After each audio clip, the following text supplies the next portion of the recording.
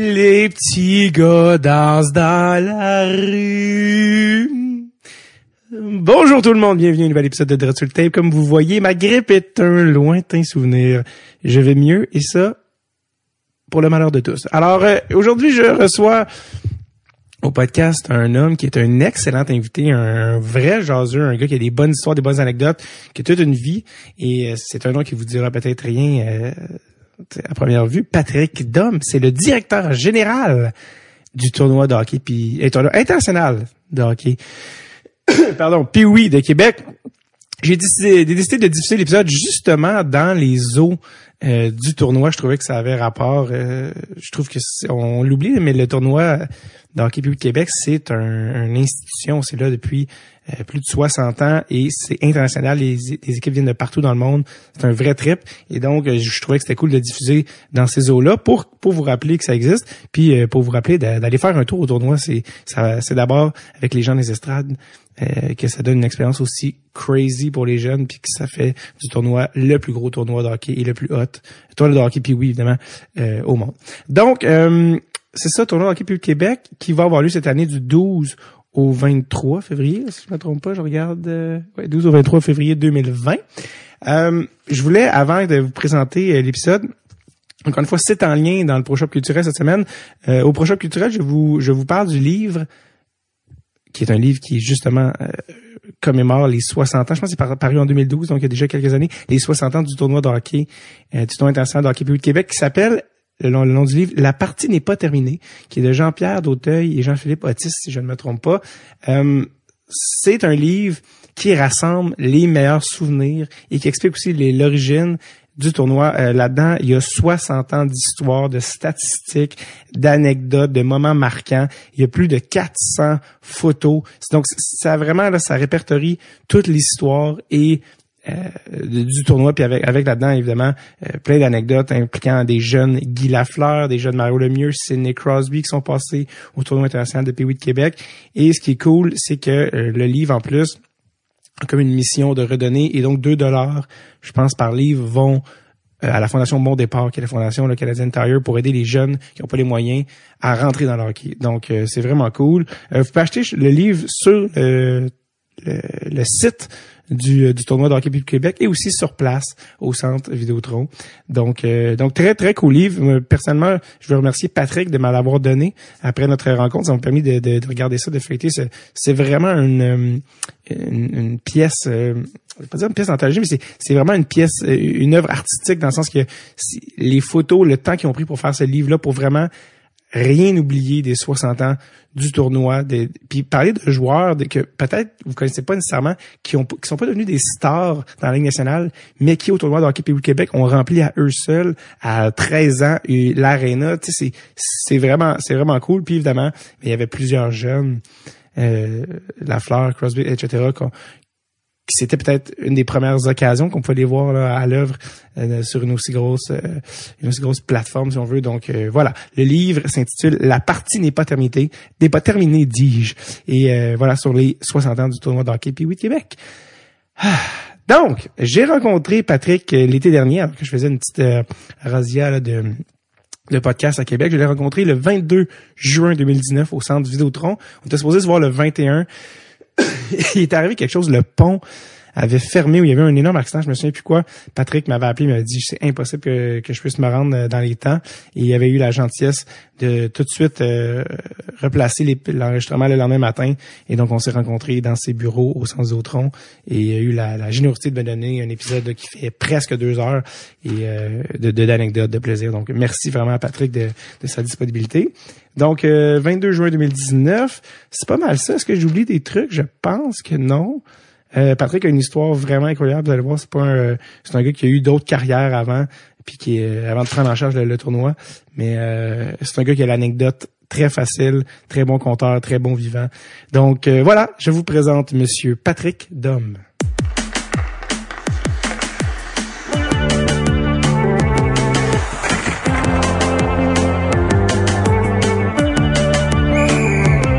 Dread sur le Tape avec David Bocage. Donc, c'est en direct du centre Vidéotron. On n'est pas dans le on est dans le centre Vidéotron, on n'est pas dans le On est dans le G. On est dans le G. On appelle ça le G, nous autres, dans le fond, c'est La une bâtisse section. qui est à côté du centre, là. Ouais, c'est ça. Où est-ce que tous les bureaux administratifs, le des remparts, du Tournoi Pee-Wee, des Exact. Québécois, de TVA, on est tous Exactement. ensemble. Et la voix que vous entendez, c'est celle de Patrick Dom, Hey, bonjour. président, directeur Directeur général. général. Directeur général. Président, c'est pour ça donne des poignées de main. Ah, toi, tu fais des choses. J'aime ça. Ah, mettons, on va dire. Toi, tu sais plus que de la diplomatie. Ouais, je serais pas un bon président. Parce que, Ben, parce que je suis plus terrain, je pense que c'est, non, tout simplement, je serais juste pas un bon président. Je vais être honnête, l'ancien président qui était là, Alexis Guéry, voulait que je sois président, puis j'ai toujours dit, M. Guéry, je serais jamais un bon président. est-ce que c'est parce que le président, c'est plus payant?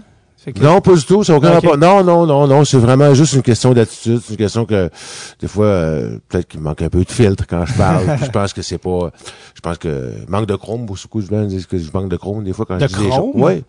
C'est en termes de Ouais, mettons polish, là? que, ou un plancher de bois franc, là. ça. Ouais. Fait il manque de vernis, mettons, Ouais. des fois. Si on est plus sur le rough, mais c'est ça. Fait que ça prend un gars pour être plus sur le rough, ça prend un gars aussi qui a plus de chrome. Ouais. Donc, c'est Michel Plante chez nous qui est président depuis Ok. quand même 2000 Ce qui sont des qualités à un poste. Ouais, effectivement, c'est des défauts à l'autre. Ouais, je comprends. On parle du tournoi de hockey puis de Québec. On est passé maintenant le cap des 60 ans de cette espèce d'institution, de monument de la ville de Québec. Là, vous en êtes, je pense, l'année prochaine, 61e édition. Exact. Ça n'a pas de bon sens. C'est incroyable. J'ai presque la moitié de fait comme DG. Comme DG en Ouais, plus. ouais. Parce que toi, t'es DG, mais c'est quand même une belle histoire parce que t'es rentré au tournoi comme joueur. Je suis rentré.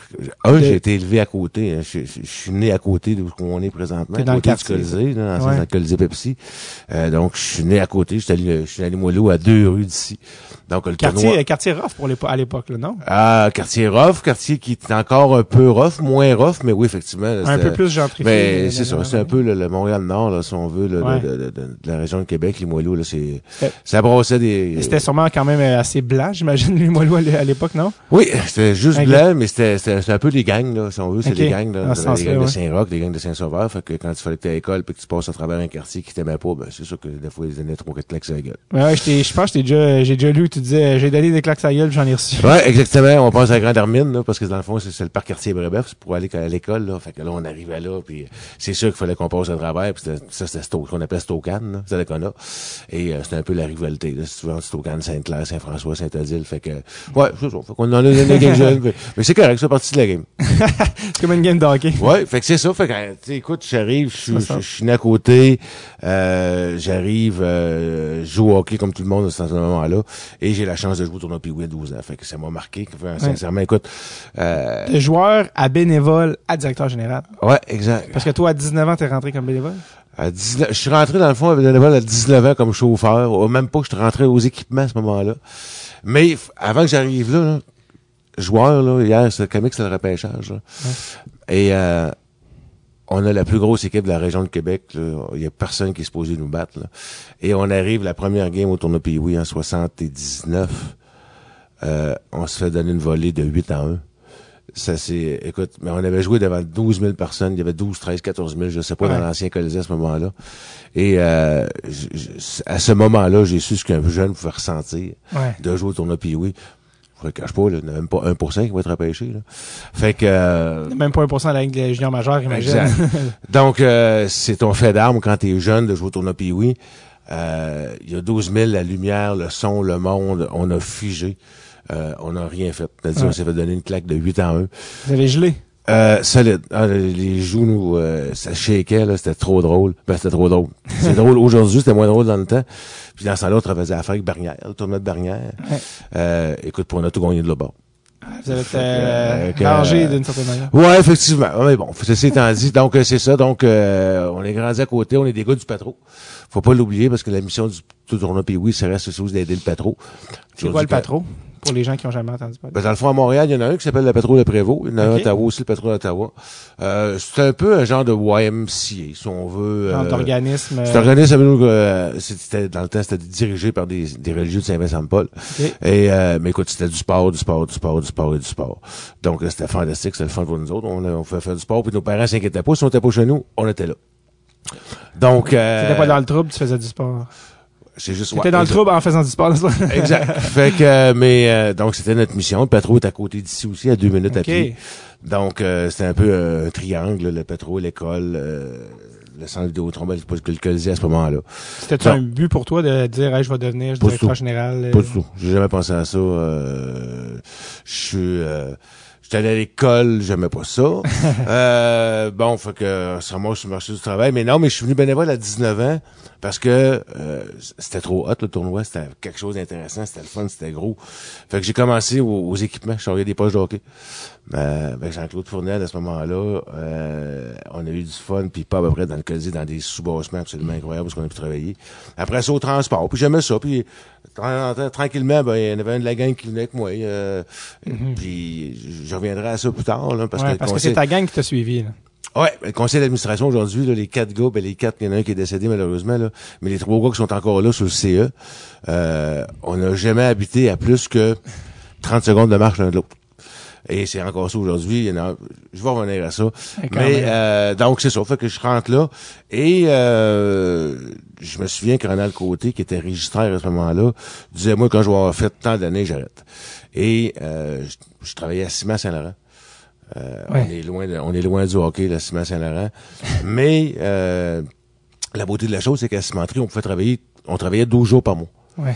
Fait que c'est des chiffres de 12 heures, puis un mois, fait que c'était parfait. Fait que tranquillement, pas vite, je suis rentré comme registraire avec Ronald, fait 1 an. Et après ça, Ronald est parti et je suis rentré registraire, mais c'était pas un emploi qui était rémunéré en tant que tel. Donc, part de là, mais c'était quand même demandant. Mais la beauté de la chose, c'est qu'à 12 jours par mois, ben ça me permettait de faire aussi le tournoi avec les deux. Ouais. Fait que c'était pas super. Fait que j'ai fait ça pendant 2 ans. C'était pas trop demandant, comme je l'ai dit. Et là, arrive un moment où il faut que je prenne une décision. Là, je vais voir M. Légaré, qui était à ce moment-là avec les sportifs du Québec. C'est parce que c'était le groupe des sportifs du Québec qui gérait le tournoi Pee-Wee. Et je vais voir M. Légaré, je dis, moi, sincèrement, je dis, j'arrive plus, là. Je dis, c'est où vous m'engagez ou je pourrais pas continuer comme ça. Ouais. Fait que, puis tout le monde, écoute, travailler à Cimenterie, c'était une belle, c'était un beau travail, c'était très, très, très bien rémunéré à ce moment-là, là. Stabilité dans la vie, là, tu sais. Oui, puis tu penses que tu rentres dans une usine que t'es là pour le restant de tes jours, là, hein. Fait que, à une époque, c'était comme ça. Oui, c'était comme, à l'époque, oui, effectivement. Fait que, on arrive et là, il m'offre un job de 6 mois par année, payé avec une tierce personne qui faisait de la télévision à Montréal pour nous autres. Quelque chose d'un peu fou, là. C'est le sous-contractant du sous-contractant. Ouais, exact. Et puis, je vais chercher ma paye le jeudi soir à la gare d'autobus parce qu'elle arrive de Montréal, puis des fois elle est pas là, puis des fois elle est là. C'est de l'amour. Mais, ceci étant dit, il y a rien qui arrive pour rien, hein, je crois à ça. Fait que je lâche le job à Cimenterie. Et je lâche une job à temps plein. Ta blonde, qu'est-ce qu'elle pense de ça? Oh, elle pense rien. Elle pense rien. Elle est pas comme elle, là. Non. J'ai Les toujours enfants, été, les études, tout ça. j'ai toujours été libre de se faire ce que je voulais, puis j'ai toujours fait. Puis je pense que c'est peut-être une de mes forces. Ça. Autant c'est peut-être une faiblesse, mais en tout cas, je pense que c'était plus une force pour moi qu'une faiblesse. Fait que je lâche la cimenterie. Et je travaille 6 mois par année au tournoi Pee-Wee. Là, 6 mois, je suis en chômage.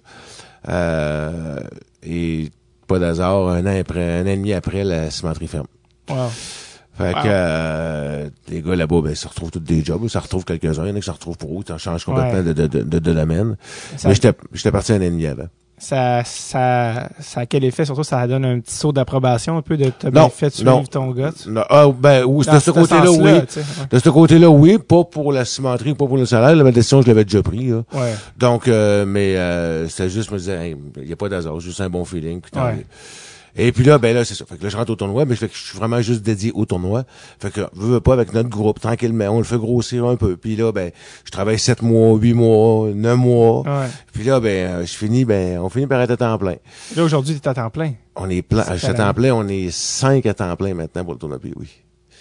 Une job annuel, ce qui aurait été impensable un certain temps. J'avais pensé ça, je pense que Gérard Bolduc était le fondateur en tant que du Pee-Wee, du tournoi Pee-Wee, en 60. Puis Alex Légaré aussi, les deux sont décédés. Je pense que d'en haut ou d'en bas, peu importe ce qu'ils sont, là, je pense qu'ils doivent être fiers de ce qu'on a fait, là, sincèrement. Ouais. Puis on en est fiers, nous autres aussi, là, pas pour se lancer des fleurs. Ouais. Mais je pense quand on l'a pris notre groupe en tant que tel en 2001. C'est quand même déjà presque 20 ans. Ouais, exact. Donc, avec Michel, Jeff, puis Tony, quand on l'a pris, on a mis ça, je pense qu'on l'a fait. Puis c'était une vieille garde, c'était correct, c'était très très conservateur ce qu'il faisait, puis c'était un beau tournoi, mais je pense qu'on a vraiment là amené ça à un autre niveau. Ouais, sauf que quelque part la base était solide aussi. Absolument. Dans quel sens, qu'est-ce que vous avez amené au tournoi? Comment c'était le tournoi quand vous l'avez pris? Puis comment il est maintenant? Quelles ont été les améliorations, dis-je, au tournoi, vraiment? On va faire une émission de 5 heures, toi puis moi, si ça continue, c'est sûr. Mais, je pense que... C'est quoi qu'il fallait améliorer? C'est quoi qu'il y avait besoin du tournoi? C'était pas le nombre d'équipes, parce que quelque part, ça a toujours été un problème de refuser tant d'équipes. On accepte 120, on en refuse 200. 120, c'est quand même pas pire. C'est énorme, mais c'est... Parce que, oui, 120, parce que dans le fond, tu peux avoir, il y a des tournois à 300-400 équipes, mais c'est sur 32 arénas, puis il y a 3 personnes à chaque aréna. Là, mais nous autres, je pense que ce qu'on a développé beaucoup, c'est le nombre de pays. Là. En parlant, exemple, l'an passé, au 60e, on a 19 pays. 19. Est-ce que vous les choisissez par continent, par... Non, c'est les demandes. On appelle personne. On appelle personne. Le formulaire d'inscription va être disponible. Votre réputation est faite, là. Tous ceux qui veulent s'inscrire, je vous dis tout de suite, c'est le 1er juillet. Oubliez-le pas, parce que ceux qui l'oublient, des fois, ça leur coûte cher quand ils l'oublient. Parce qu'il y a des équipes qui pensent que c'est de l'acquis. On était là l'an passé, fait que... Moi, écoute, j'ai une équipe d'Allemagne qui était venue pendant 24 ans en ligne. Et qu'on avait averti qu'ils savaient qu'il fallait qu'ils appliquent. La date limite, ça commence le 1er juillet, ça finit le 15 octobre. Le gars, on a dit inscris-toi. Il dit oui, je m'inscris, oui, je m'inscris. Puis finalement, il est arrivé le 15 octobre, il s'était pas inscrit. Puis on l'a refusé. Et le gars m'a appelé, il m'a dit, moi, Patrick, je m'en vais en haut d'un pont, puis je me tire en bas, là. Et je vais me suicider à cause de vous autres, là. J'ai dit, tu peux pas te suicider à cause de moi, là. C'est pas vrai, là. Et c'est parce que j'ai acheté 48 000 € de billets d'avion, là. C'est pas mon problème, c'est le tien, je suis désolé. C'est là que je suis pas président, tu comprends? Ouais. Fait que, et je l'ai pas pris. Et c'est là que je dis, eux ont minimum j'espère qu'il est encore en vie. Je sais qu'il est encore en vie. OK. Donc, il s'inscrit le 1er juillet l'année d'après? Il s'est jamais réinscrit. Non. Je pense qu'il a sur le cœur qu'on l'ait pas pris. Fait que, mais c'est son choix, c'est son droit, puis libre à lui. Là. Ah ouais. Donc, fait que non, c'est vraiment la demande qui fait que, bon, puis on essaie aussi de changer, mais quand même 19 pays, c'est plus que le championnat du monde junior. Là. Ouais. Donc, on est très, très heureux de ça. C'est quoi le pays, ou les pays desquels t'es le plus étonné ou le plus fier d'avoir amené dans un tournoi à Québec, là, ouais? Que les gens, comme je dis, on va pas les chercher, là. Ouais, ceux qui appliquent, mais les plus surprenants que ça. Écoute, c'est sûr que de penser qu'un pays des Émirats Arabes Unis qui est venu ici au Québec jouer au tournoi pays, oui, c'était. Mais il faut comprendre aussi que c'était tous des fils d'ambassadeurs, donc il y avait Canadiens, ouais, exact. Ou nord-américains. Exactement. Donc, mais ça, c'était assez impressionnant. La Chine, on va dire que c'est et ce qui est de dealer des fois avec les coutumes de ces pays-là, c'est pas toujours pas facile quand tu le sais pas. Tu sais, comme c'est quoi qui vient en tête? Les Japonais, là, c'est un pays où c'est très, très traditionnel. Tu salues pas si je me souviens plus quelle chose, là, des choses comme ça. Donc, tu sais, l'entraîneur Taro est tellement gentil, là, qui vient depuis quelques années. Mais écoute, c'est ça, c'est toutes des choses qui arrivent. Est-ce que Aito Iguchi est venu jouer ici, c'est le petit japonais? Non, il est pas venu. Le petit. Mais non, mais ça doit être son année, ou c'était l'année passée, ou je sais pas, là, mais il est très, très près, là. Je pense qu'il est à 15 ans, là. Il s'en va dans USHL, là. OK. Mais c'est pour ça. Non, pas du tout. Parce qu'il y a pas tant de joueurs que ça au Japon. Il y en a beaucoup, mais je veux dire, tu sais, je me serais dit, ils se sont fait une super équipe japonaise, ils sont venus avec des... Non, c'est toujours un côté monétaire aussi, peut-être que c'est pas les sous non plus pour venir. C'est loin. Oui, puis il y a toutes les contraintes aussi d'école, des fois, tout dépendant du pays d'où il vient ou peu importe. Il y a l'Australie qui est venue? L'Australie qui vient depuis... quelques années, ça. Ouais, 7-8 ans, mais ce qui est le fun... Tu sais, on prend l'exemple de l'Australie, tantôt tu nous dis comment on a changé le tournoi, là. Ouais. Ben, c'est des choses comme ça. Moi, il y était peut-être 20 patineurs la première année, dans toute l'Australie la première année. Mm-hmm. Sur les 20, ils en ont pris 18, là, fait qu'il en reste pas beaucoup, là. Ouais. Mais aujourd'hui, ils sont 150 patineurs. Par cause du tournoi Pee-Wee, parce que pour eux autres, c'est comme la récompense. Tu vois, c'est le but ultime, c'est d'aller au tournoi Pee-Wee. Donc, ils sont rendus à 150 patineurs à cet âge-là. Là. Ouais. Donc, le bassin est rendu beaucoup plus grand. À même titre que quand je pense qu'ils ont échangé Gretzky à Los Angeles, ça a fait grandir le hockey dans cette région-là. On le voit aujourd'hui, là, on regarde le programme de National de Développement américain, là, qui est très, très, très, très fort. Ça a été bon au final pour tout le monde. Oui, c'était bon pour tout le monde. Fait que, non, moi, j'ai toujours dit, s'ils veulent appliquer, ils savent notre adresse, ils la connaissent, mais on court pas après personne. C'est drôle parce que j'ai été en Australie cet hiver parce que ma sœur habite en Australie. Puis j'en ai profité pour amener exactement ces enregistreuses-là puis faire un podcast avec le coach de l'équipe de Melbourne qui est un Québécois, qui est un gars qui s'appelle Parent.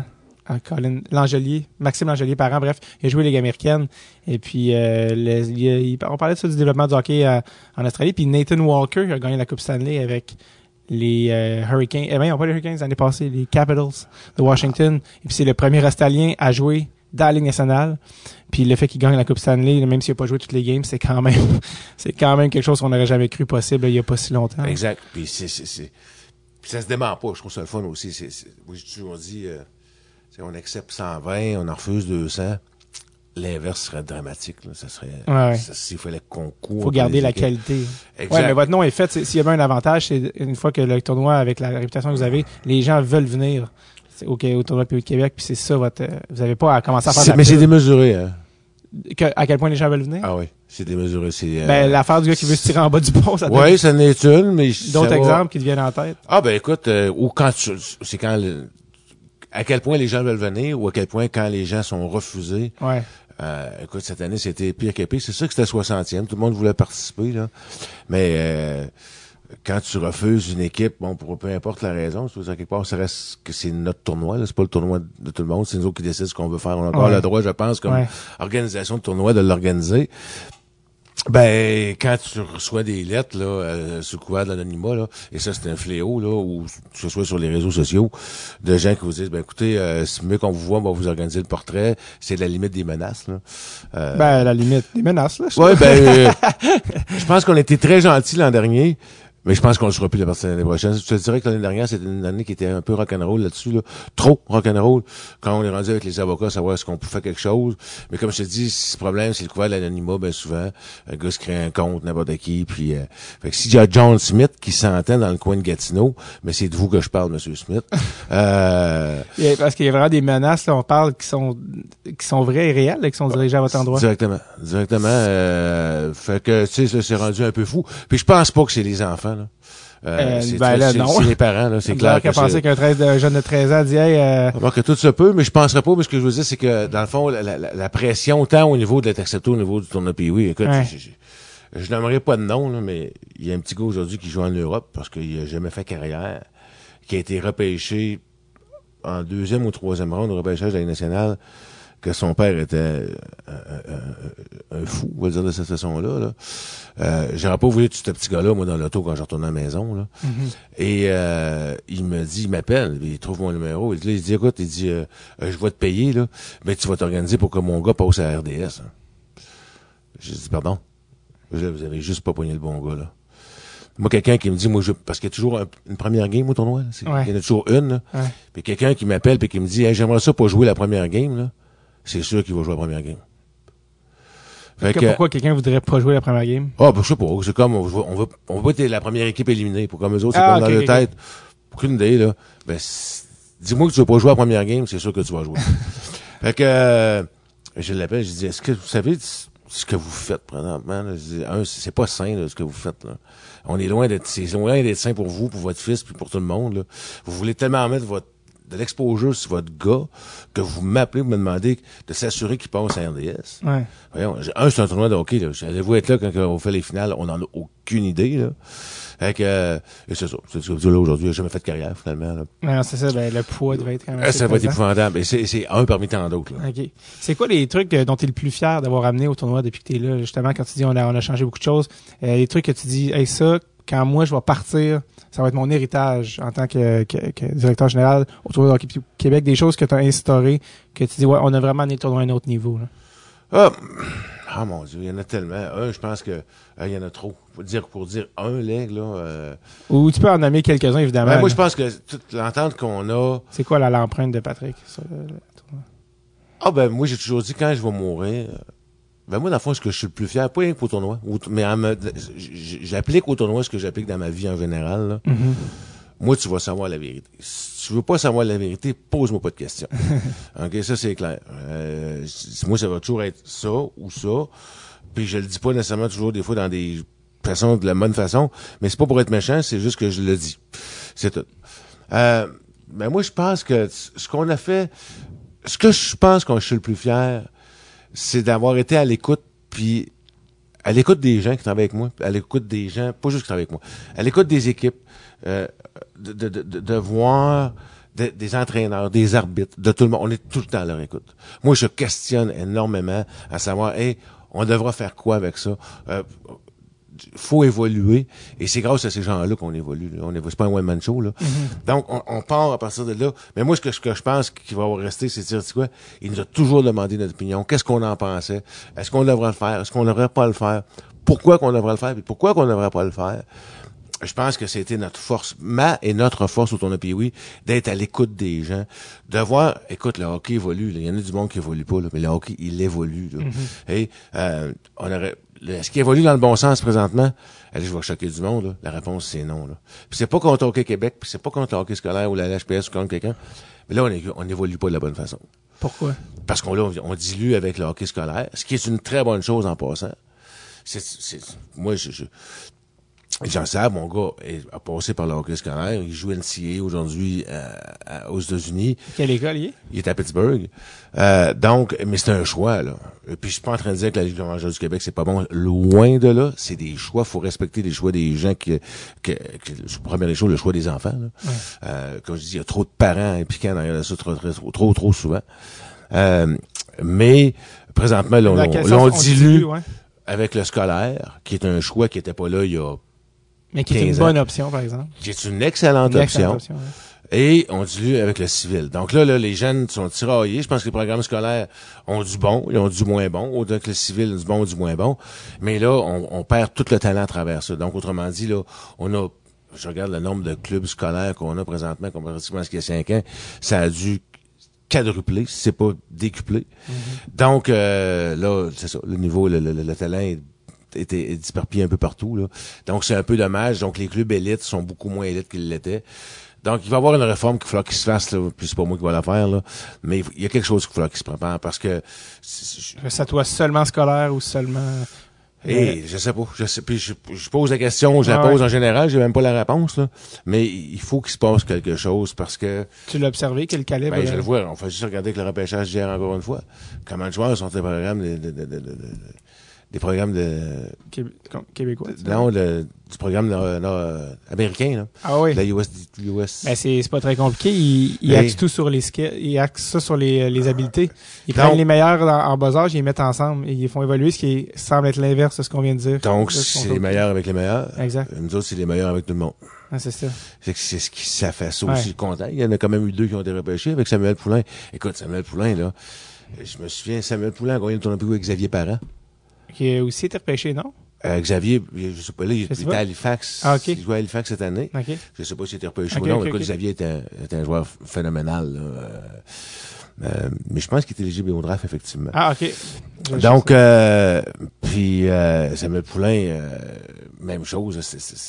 Jacques Pelletier, excuse-moi, qui a gagné lui aussi dans la région de Québec. Ouais. Le tournoi Pee-Wee, je suis quand même content d'en avoir 2, mais tu regardes comment les Américains poussent, c'est quelque chose qu'on fait pas quelque part. Je sais pas, là. Ben, c'est vraiment... on est allé en Suède, nous, hein. On est allé rencontrer le président de la Fédération suédoise de hockey. Puis les Suédois sont, en termes de démographie, un petit peu plus que le Québec, on va dire 10 millions, mais ils sont 10% des joueurs de la Ligue nationale. 10%! Les joueurs de la Ligue nationale, c'est énorme pour un petit pays comme la Suède. Et c'est ça, on parlait du modèle de développement, d'axer sur les skills, tout ce qui est en bas âge, le patin, puis la structure qu'ils ont établie, qu'ils ont mise en place. Puis c'est assez impressionnant. Puis les gens disent toujours, en Suède, ils ont de l'argent. Mais c'est pas vrai. C'est un modèle qui est basé comme au Québec avec des bénévoles, mais avec une structure tellement solide puis tellement bien encadrée sur le terrain qu'ils s'assurent à tous les niveaux que les jeunes, et ça fonctionne. C'est assez impressionnant. Les résultats sont là, hein. Puis c'est quoi? Moi, j'ai dit toujours, là, nos jeunes, c'est pas parce qu'ils sont moins bons, là. Ah non. C'est pas vrai, là. C'est pas vrai. Au contraire, nos jeunes, je pense qu'ils sont supérieurs. Puis on a une culture de hockey aussi. C'est clair. C'est comme ça. C'est dans notre ADN, ça, exactement. Là. Donc, nos jeunes sont à tout le moins égales, mais je suis convaincu supérieurs au talent qu'on peut avoir. Mais là, ça reste l'encadrement autour de la façon dont on s'est poussé vers le haut. Ouais. Tu sais, des fois, il y a des places qui pensent qu'on peut pas faire plaisir à tout le monde, là. Puis je pense qu'il y a des décisions qu'il faut qu'ils soient prises, malheureusement. Mais il faut avoir le courage de le faire aussi. Là. Absolument. On parlait de, tu l'as dit, c'est rendu une job à l'année maintenant, le tournoi de hockey PU de Québec. Hey. Et ma question est la suivante. Qu'est-ce qu'on fait pendant l'année? Comment on organise un tournoi qui est rendu à plus que 10 millions de spectateurs, là, en termes de, depuis le début? Ça va pas être loin de 11, ça me fait penser à ça pour le regarder l'année prochaine. Là. Regardez le compteur. Oh, le compteur commence à... Tu regardes un gros compteur dans le bureau qui augmente à chaque seconde. Ouais, non, ça me fait penser. C'est quoi la logistique? Comment on fait pour organiser, si je me trompe pas, le plus gros tournoi de hockey PU au monde? C'est le plus gros tournoi de hockey amateur au monde. Bon. Tu sais, je dis ça même, puis j'en parle avec fierté, sincèrement, parce que je pense qu'il faut qu'on soit fiers. C'est pas mon tournoi, c'est notre tournoi, puis ça, c'est, moi, j'ai dit pour organiser le tournoi PIOUI, je vais revenir à ta question, là, mais on passe souvent du coq à l'âne. Ouais. Mais, moi, j'ai dit, le tournoi PIOUI, c'est pas moi, c'est pas Michel, c'est pas Tony, c'est pas Eric, ça prend 3 personnes, ça prend les bénévoles. Écoute, au 50e. Combien de bénévoles? C'est 1200. Ouais. Fait 1200. que c'est 1200. Donc, puis sur les 1200, il y en a 450 que c'est des familles d'accueil. Là. On héberge 1000 jeunes en famille d'accueil pendant 10 jours de temps. Fait que c'est pas juste de l'hôtel, là. Non, c'est incroyable, là. Donc, ça prend les bénévoles, ça prend les partenaires. Ou ça, nous autres, on essaie d'avoir le moins de subventions possible. Ouais. Je pense qu'il y a beaucoup de gens qui sont trop au crochet de l'État, mais je pense que ce qu'on apporte, je vais en parler un peu tantôt, mais et ça prend les gens de la ville. S'il y a personne qui vient voir ça, l'année passée, on a 200 quelques mille spectateurs, là. Ouais. Hey, c'est un tournoi de hockey PIOUI, là. C'est pas la Ligue nationale, là. Ouais. On a eu 200 000 spectateurs en 12 jours, c'est absolument... Moi, ça me renverse. Ouais. C'est À impressionnant. tous les ans, je me demande si ça va s'arrêter un jour. J'ai peur que ça arrête. Tu te dis, cette année, vont-tu venir? Cette année, vont-tu venir? Mais c'est quoi? Et c'est là qu'on travaille toute l'année pour le rapprocher des choses. Puis tu regardes, tu sais, on a une notoriété quand même qui est là. Tu sais, je te parlerai du commissaire de la Ligue nationale. Là, Monsieur Bettman. Oui, exact. Quel Très est- gentil en passant. Oui. Donc, Quelle est ta relation avec lui? écoute, j'en ai aucune. Je connais bien Bill Lely. Ouais. Parce que on a quand même beaucoup de clubs qui sont des petits clubs de la Ligue nationale. Que ce soit les petits Hurricanes, les petits Blues, les petits... Ils sont affiliés d'une certaine manière? Dans le fond, le club de la Ligue nationale les supporte. Les chapeaux. Ouais, fait que dans les fois, ils font faire une pratique avec eux autres dans leur arena. OK. Je pensais qu'ils prenaient juste le nom. Non. OK. Mais il y en a qui... C'est libre à eux. Ouais. Mais il y en a qui prennent ça vraiment à cœur. Écoute, cette année, Adam Graves est descendu avec les petits Rangers. Oh. Et c'est un peu par rapport à ça. Est-ce que son fils était là-dedans? Non, pas du tout. Ben, c'est l'histoire de Gary Bettman. Je peux en parler là. Oui, vas-y. Écoute, tu sais, des fois, je disais, il y a des clubs qui prennent pour acquis, là, oui, il y a des clubs comme Hershey, l'année prochaine, ça va être leur 60e anniversaire, Hershey, au tournoi PIOUI. Quand même très bien. Mais on change aussi de club d'année en année. Mais les petits Rangers, je pense qu'il y a une tradition avec Marc Messier qui est venu longtemps, son père. Marc a coaché, je sais pas comment, d'années au tournoi PIOUI, toujours été sympathique. Et tout ça. Donc, on a une belle relation. Et une des dernières personnes avec qui on a eu une belle relation, c'est la femme à Mike Richter, Veronica. Mike Richards. Oui, l'ancien goaler. Ah non, Mike Richter. Richter, le goaler. OK, parce que Mike Richards, c'est un autre joueur. Donc, il était avec Jeff Carter. Là. Ouais, que ça a mal fini. Ouais, exact. Mike Richter, l'ancien goaler des Rangers. Exact. Et, pardon. Après ça, c'était un peu moins bien avec eux autres. C'était moins de suivi, les documents rentraient moins en temps. OK. On les avisait. Et là, il y a 2 ans, dans le fond, on leur avait dit, écoutez, là, les gars, il y a des grosses chances qu'on vous prenne pas. On va vous faire sauter 1 an, ça va vous faire réfléchir. Et là, quand tu lui dis ça, là, la panique pogne. Check la baraque. Et écoute, je suis au bureau un matin, et puis mon téléphone cellulaire sonne. Puis il me dit, Patrick, oui, c'est Gary Bettman. Ah, j'ai dit, bonjour, c'est Bettman. Très gentil. Je dis, écoute, je veux savoir ce qui se passe avec les Rangers. J'ai trouvé ça cool aussi parce que il s'est quand même pas mêlé du dossier, mais il a voulu voir quand même Les deux côtés de la médaille? Ben, oui, et surtout aussi que c'était des petits Rangers, donc, qui sont affiliés avec les grands Rangers de la Ligue nationale. Puis, et puis, il dit, écoute, Patrick, il dit, tu fais ce que tu veux, j'ai même une pression, quoi que ce soit, pour les prendre. Ça, j'ai trouvé ça vraiment cool, parce que de la pression, on en a, là, du monde influent, là, qui nous appelle, là. Mais, il dit, sois assuré que si jamais, tu les prends, je veux m'assurer personnellement que, écoute, ils ont fait descendre Adam Graves avec l'équipe, là. Donc, c'est ce que j'aime un peu quand il y a du suivi. Quand il t'a appelé, t'as pas vu ça comme un peu t'as pas vu ça comme quelqu'un qui s'assurait justement que les Rangers viennent, tu sais? Non, pas du tout. Je vais faire appeler Gary Bettman, Non. le petit directeur général au Québec qui va capoter puis il va Non, les pas prendre. du tout. Au contraire. Non. Parce que, comme je l'ai dit, là, tu fais ce que tu veux. Il m'a bien dit, tu fais ce que tu veux, tu les prends ou tu les prends pas, là. Hein? Toi, une fois que t'as dit ça, tu te dis pas, là, c'est sûr, il faut que je les prenne. Non, pas du tout. OK. Non, au contraire. Gary Bettman vient de m'appeler. Non. Ah, non, parce que je peux te dire qu'il y a du monde qui me parle plus depuis des années, là. Parce que, effectivement, j'ai refusé, là. Tu sais, j'ai des commanditaires qui nous ont lâchés parce que j'ai refusé une équipe, là. Donc, non. Au contraire, moi, j'aimais mieux voir le côté qui vont être préventionnistes, qui ont fait ce qu'il y avait à faire, là. OK, c'est quoi? Le marcher droite, là, parce que si vous marchez pas droite, là, on n'est pas en arrière de vous autres, là. Ouais. Hey, à la même titre que, écoute, il y a 2 ans, une équipe de Boston, qui avait perdu la finale dans le 3A contre une équipe de République tchèque. Et on le sentait, sa patinoire, que ça allait mal finir. Là. On le sentait, là, ça commençait à être violent, ça commençait à être agressif. Ouais. Les petits gars de Boston étaient pas contents de perdre. Et on est descendu, vraiment, tout le monde avec la sécurité. On est descendu en bas. Cette partie-là était présentée à la télévision. Elle était en différé, heureusement. On était obligé de couper du montage. Tellement que c'était... Il y a eu des choses pas C'était belles. disgracieuse, effectivement. Ouais. Et là, je suis à côté du banc, je suis sur le bord du banc. Et j'ai dit au coach, j'ai dit, tu peux pas continuer de même, là. Au coach de Boston? Ouais. Et il me dit, ben, c'est pas moi qui joue, mais c'est toi qui es coach, là. Moi, c'était une réponse qui était inacceptable. C'est pas moi qui joue, c'est toi qui es coach. Prends un temps mort, faut te dire, se calmer, tu fais quelque chose, là. Arrête. Et ça a continué. Donc, on le sentait. Et, écoute, le petit gars, 2 petits gars qui sortent, c'était, je vais dire comme je veux dire, là, peux-tu parler des gros mots, là? OK, c'était fuck you, puis tout ce que tu pouvais avoir. Puis pile sur le câble de télévision avec un patin, coupe le câble. Pour nous, cette équipe-là, c'était terminé. C'était clair, là. Et là, quand tu me dis tantôt, c'est pas parce que c'est Gary Bettman, non, pas du tout.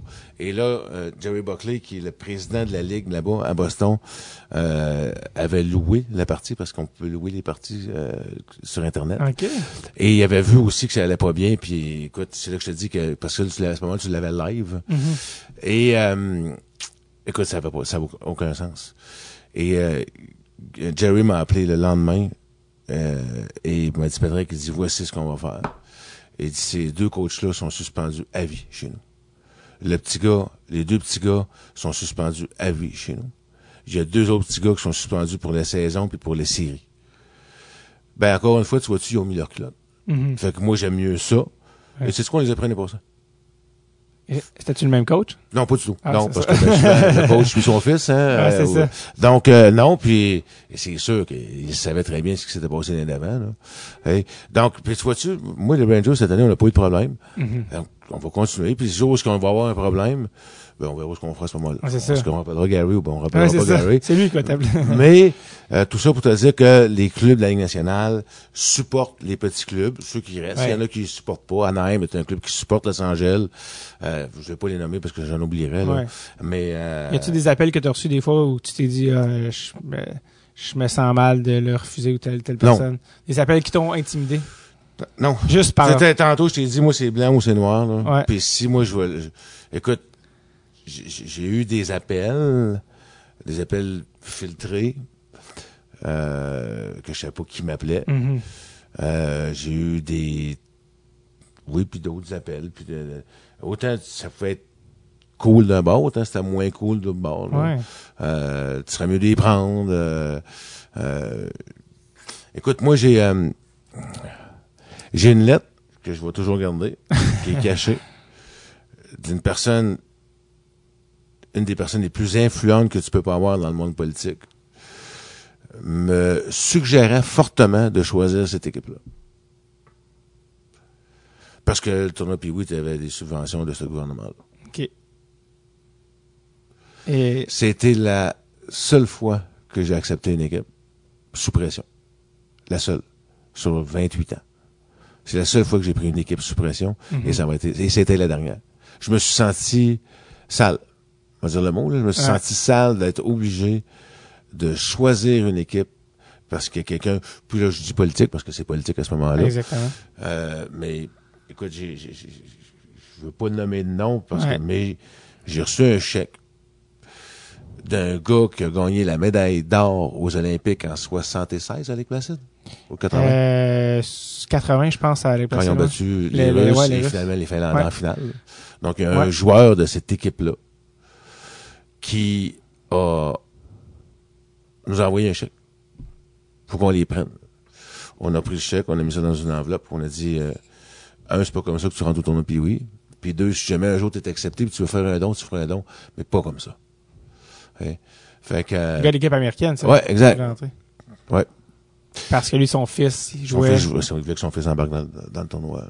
Mais vous l'aviez refusé initialement ou c'est comme ça qu'il vous a approché d'entrée de jeu? Ah, il nous a approché d'entrée de jeu.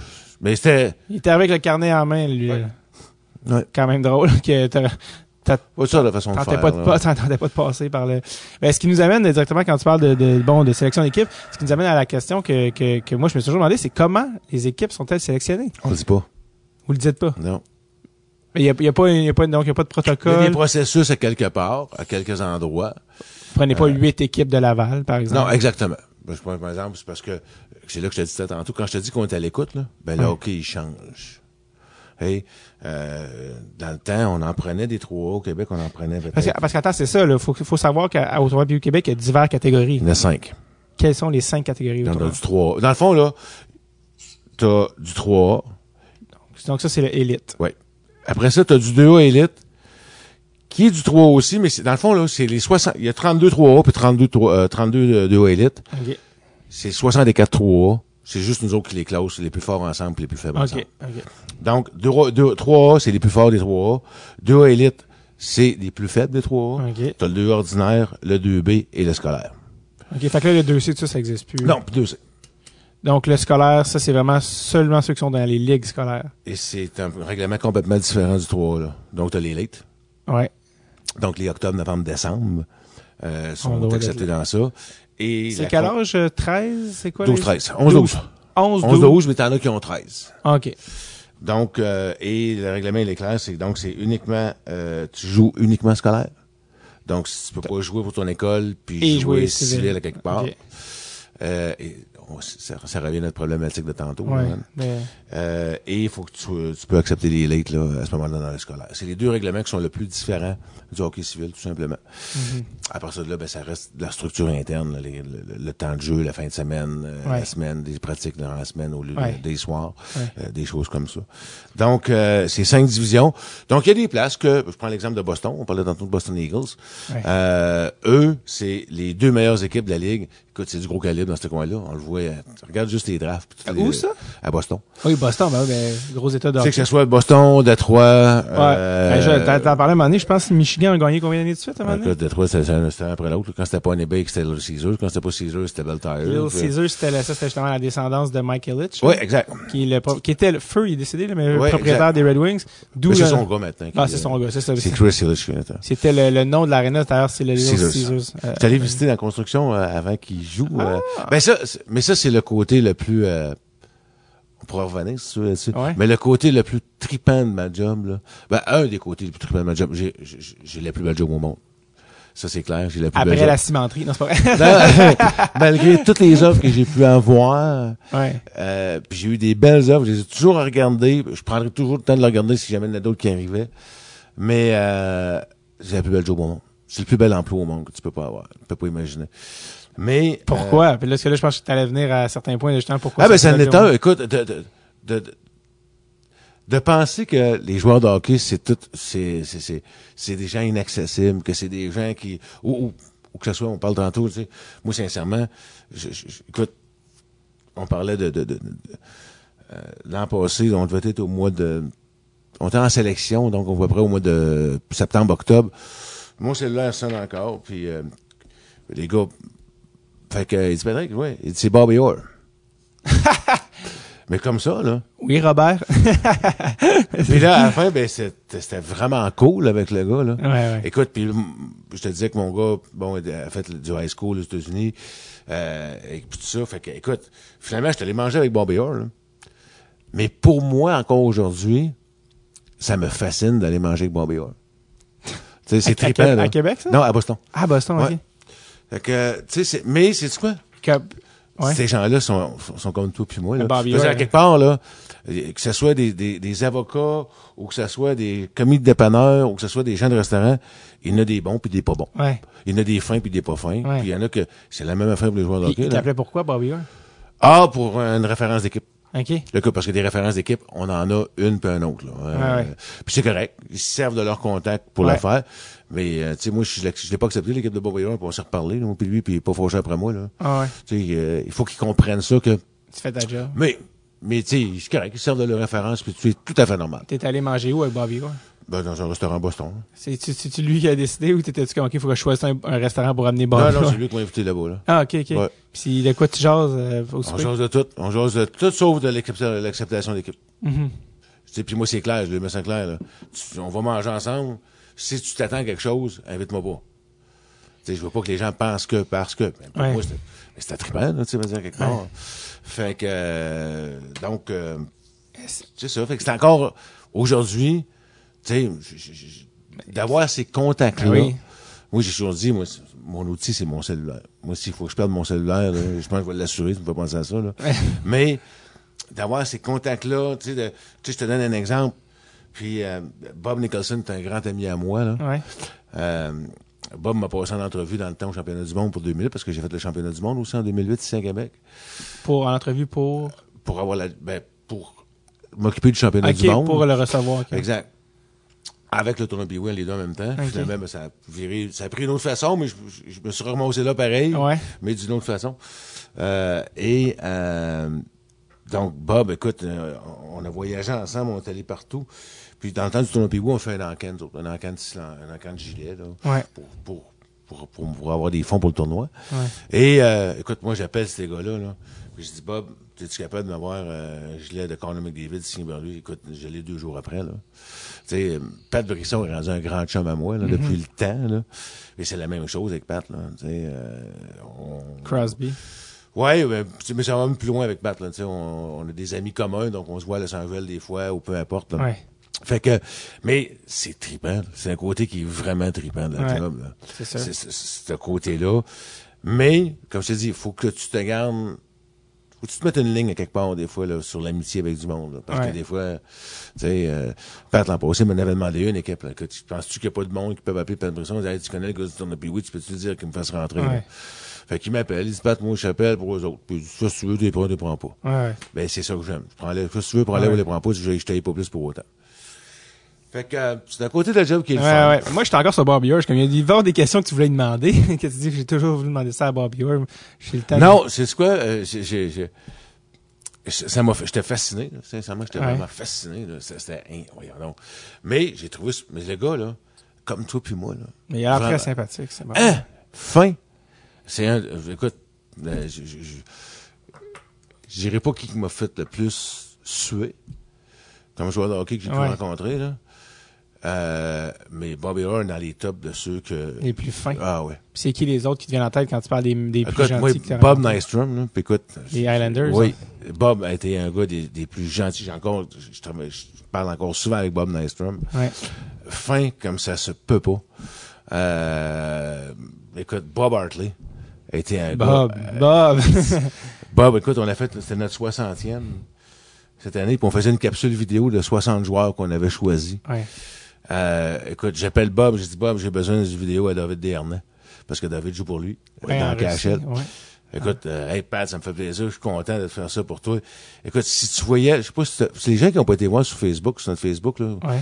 les 60 vidéos, là, j'en ai à chair de poule. Le premier qui a fait la vidéo, ça a été le premier drafté en 60. J'ai un blanc de mémoire, mais ça va En m'en faire. 60. Oui. Et il était venu au tournoi Public de Québec, lui? Oui, il a été drafté. Caroline. Brad Park, merci. C'est OK, qui avait joué pour il avait joué pour Boston. Il avait joué pour ou- non, Toronto Dorset. Ah oui, tu veux dire au tournoi Public Oui, de Québec, non, non. dans la Ligue nationale, il a joué Pour Boston. Pour Boston, Je c'est pense ça. qu'il a OK. passé sa carrière là. Ah, c'est ça. OK. Fait que, écoute, c'est le premier vidéo, c'est les premiers joueurs repêchés, comme je te dis, qui avaient joué au tournoi Pee-Wee. Wow. Écoute, il nous fait une vidéo, là, puis il dit, hey, je me souviens de la neige, puis tu sais, Jeremy Roenick m'a fait triper sur son vidéo, là. Mais les gars se souviennent tous de leur passage au tournoi Pee-Wee. Jeremy Roenick, il est bon pour donner un show aussi. Oui, absolument. Mais, écoute, un autre, Luc Robitaille, c'est fin, là, comme ça se peut pas, là. Puis comme je te dis, je parlerai pas de ceux qui... Non, mais ils valent pas la peine anyway. Non, Donc, c'est ça. Donc, la sélection, au final, c'est vraiment vous qui... J'aime ça parce que le podcast est pas vidéo. Fait que c'est fun. Il y a des noms sur des papiers qui restent sur des papiers. c'est le pire. Ouais, Désolé aux auditeurs. On saura pas c'est qui, désolé. Vous savez pas c'est qui. Non, ça, fait que dans le fond, ça reste vraiment à votre discrétion. Vous essayez de Ce qu'on faire... fait, je te dirais que sur les 120 équipes, Vous organisez un party puis vous essayez d'inviter les meilleurs invités. pas nécessairement. Dans le sens que... Ben, je te dis juste que si demain matin, moi, le Wayne Gretzky avait un fils. Ouais. Il y en a Il y avait une couple. ouais, il y en a, mais mettons qu'il y Joue au aurait baseball. admettons qu'il y aurait un fils qui joue au hockey. Puis même si son équipe est pas bonne, il va être ici. Parce que c'est Wayne Gretzky. Absolument. On se donne ce privilège-là. Faut pas non plus faire à semblant que ben tu sais dans le sens que tu sais justement tu dis c'est une belle opportunité pour nous de le recevoir. Faut pas faire semblant que on va pas le refuser, on va le refuser parce que tu sais c'est trop une belle opportunité pour le tournoi de recevoir Wayne Gretzky. C'est clair. C'est ça. Tu sais, fait que c'est sûr que c'est pour ça que je te dis que tu sais c'est Usain Bolt. Écoute, on a eu Usain Bolt. Non, mais mettons que Usain Bolt avait un gars qui joue au hockey, ce qui est en Jamaïque. Ouais, c'est très, très surprenant. Mais c'est sûr qu'on le prendrait. Ouais. Hey, bon, c'est sûr, c'est un attrait pour nous autres. Là. Ouais. C'est pour ça qu'il faut... Tu sais, nous autres, on s'est mis dans notre tête, là, et ça, je pense qu'il faut que... je comprends que pour les joueurs de hockey ou les parents des joueurs de hockey, ils les voient pas de même, là. Mais c'est plus un tournoi de hockey, le tournoi Pee-Wee. C'est un événement. Mm-hmm. Tu sais, l'an passé, quand on arrive avec les frères Henson, là, qui sont arrivés à Québec, là, c'était débile. Débile. Et c'est quoi? Les vrais, là. Ouais, c'est ça. Écoute, Dave, tu sais que c'est pas trois frères, en vérité. Non, c'est deux Clarkson puis un Hanson. Il y a deux Carlson. Carlson, excuse. Deux Carlson et un vrai Hanson, qui est Dave. Ouais. Et je connais Dave depuis 20 ans parce que son gars a joué au tournoi Pee-Wee. Christian? Oui, et il a joué pour Pittsburgh Hornets à ce moment-là. OK. Il a été drafté, qui a joué à Toronto, je pense. Oui. Et donc je connais Dave parce que, bon, pour ça, bon, on n'est pas que j'ai dit tantôt, mon plus important outil, c'est mon cellulaire. Faut que tu fasses des backups de tes contacts là-dessus. Absolument. Et tu sais quoi? C'est là que mon gars capote parce que mon gars va le dire Pittsburgh. Mm-hmm. Dave habite à Pittsburgh. Fait qu'ils vont manger ensemble, les deux, là. Mm-hmm. Fait que, Dave, c'est celui avec les lunettes et les cheveux longs, noirs? Non, c'est le blond. Les cheveux blonds. OK. Ouais. OK. Puis les deux autres, c'est Clarkson. OK. Ouais. Donc, fait que je disais, les gars, on parle du 60e, bon, qu'est-ce qu'on ferait comme projet, puis les gens aiment toujours ça, être en contact avec des joueurs, peu importe qui. Ouais. Fait qu'on dit, ok, c'est bon, on fait venir le temps de la renommée, on fait ci, on amène la Coupe Stanley, tu sais, je te donnais tantôt, tu sais, la Ligue nationale nous a passé la Coupe Stanley pour une journée au complet, là, à travers la ville. On s'est promené avec la Coupe Stanley. Est-ce que le fameux gars qui l'a su tout au long était là? Ben, un des gars, c'était Howie qui était là cette fois-là. OK, c'était pas Phil Non, c'était Pritchard. pas Phil Pritchard. Donc, tu sais, ça me met à faire, c'est cool. Tu sais, on a la rondelle du dernier match au Colisée, puis la rondelle du premier match au Centre Vidéotron sont au Temple de la Renommée à Toronto. Wow. Ben, pour nous autres, c'est une fierté. Ouais, tu sais. certainement. Donc, je sais plus parce que là, on parle du coq-à-l'âne depuis tantôt. Ouais, mais là, ouais, on disait, bon, qu'est-ce qu'on fait pour le 60e? Ben, on parlait de la sélection des équipes, tout ça, puis de pas se barrer de porte, tout ça, mais au final, vous essayez de... C'est parce que les équipes, dans le fond, qui appliquent n'ont aucune chance de savoir. C'est que c'est pas une question d'habilité, ça que je comprends. Il n'y a pas une équipe au moment où on se parle qui est sûre d'être acceptée. Puis c'est pas, on a gagné telle affaire, fac, Québec va nous accepter. Ça marche pas de même. Ben, comme je t'ai dit, sur les 120 équipes, dans le fond, là, je te dirais qu'il y en a environ la moitié qui se classent dans le même. Parce que... Ben, je te donne un exemple, qu'on parlait de Boston tantôt. Ben, on disait, mais c'est quoi? Nous autres, dans la Ligue à Boston, qui est une des plus grosses ligues aux États-Unis, au Pee-Wee, là, les deux premiers au classement, au 15 de novembre, c'est eux autres qui viennent. OK. On sait pas c'est qui, mais on sait qu'on en a deux de là. Même affaire. Au 15 novembre pour en février, OK. Exact. Même affaire au niveau de Détroit. Même chose à Chicago. On le fait à beaucoup de places, ça. Bon, ça, c'est comme ça. Parce qu'il y a des ligues qui ont leur galon, là. Fait que ouais, vous savez, exact. ouais. Ou il y en a qu'on se dit, ben, OK, parfait, à Québec, ben, c'est ça. Quand je disais que, tu sais, dans le temps du 3A, là, on les prenait quasiment toutes. Ouais. Mais là, moi, j'ai rentré scolaire. Faut que j'en coupe à quelque part, là. Ouais. Fait que moi, si t'es pas en haut de 500 minimum au Québec, dans le 3A, c'est sûr que t'es pas là. OK. Fait qu'il faut que tu sois bon. Faut que tu sois bon, mais comme je te dis, on se garde une marge de manœuvre ouais. à nous autres, qui nous appartient. Ouais. On appelle ça, tu sais, en fond, c'est un peu des fameuses tournament exemptions, là. Ouais. Tu sais, à Rogers, là, ils ont le droit d'inviter des joueurs qui veulent pour aller à la Coupe Rogers parce que c'est eux autres qui ont le commanditaire majeur. Exact. Ben, c'est nous autres, le tournoi. On fait un peu ce qu'on veut avec. C'est tout à fait normal. Absolument. Fait que c'est un peu relié aux performances, mais aussi il y a plusieurs autres facteurs, la diversité. Oui, il faut voir aussi. Puis là, tout le monde pense, moi, je suis premier dans ma ligue. C'est parce que ta ligue est tellement faible cette année, là. Tu penses que tu bon, mais là, c'est plate. Mais c'est comme ça. Fait que tout ça, je te dis, le hockey évolue. Faut constamment être au courant de tout ce qui se passe. Puis il faut faire attention aussi de pas tomber dans le mégadrame, là. Ça, c'est une autre chose. Tu as parlé tantôt de Wayne Gretzky. Il est venu comme joueur. Oui. Est-ce que tu te souviens de combien de points il a fait en combien de games? Je pense qu'il en a fait, écoute, je pense qu'il y a une partie, je pense qu'il y en a 25.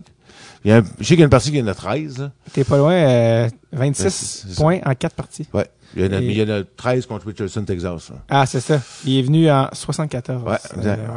Parce qu'il y en a plusieurs qui sont passés, des Guy Lafleur. Il y a des, pour ceux qui n'auraient pas vu les photos, il y a beaucoup de photos sur le site. Et également, vous avez sorti un livre même. C'est mon coup de cœur du 60e. De quoi ça, le livre? Le livre, peux-tu me dire le titre?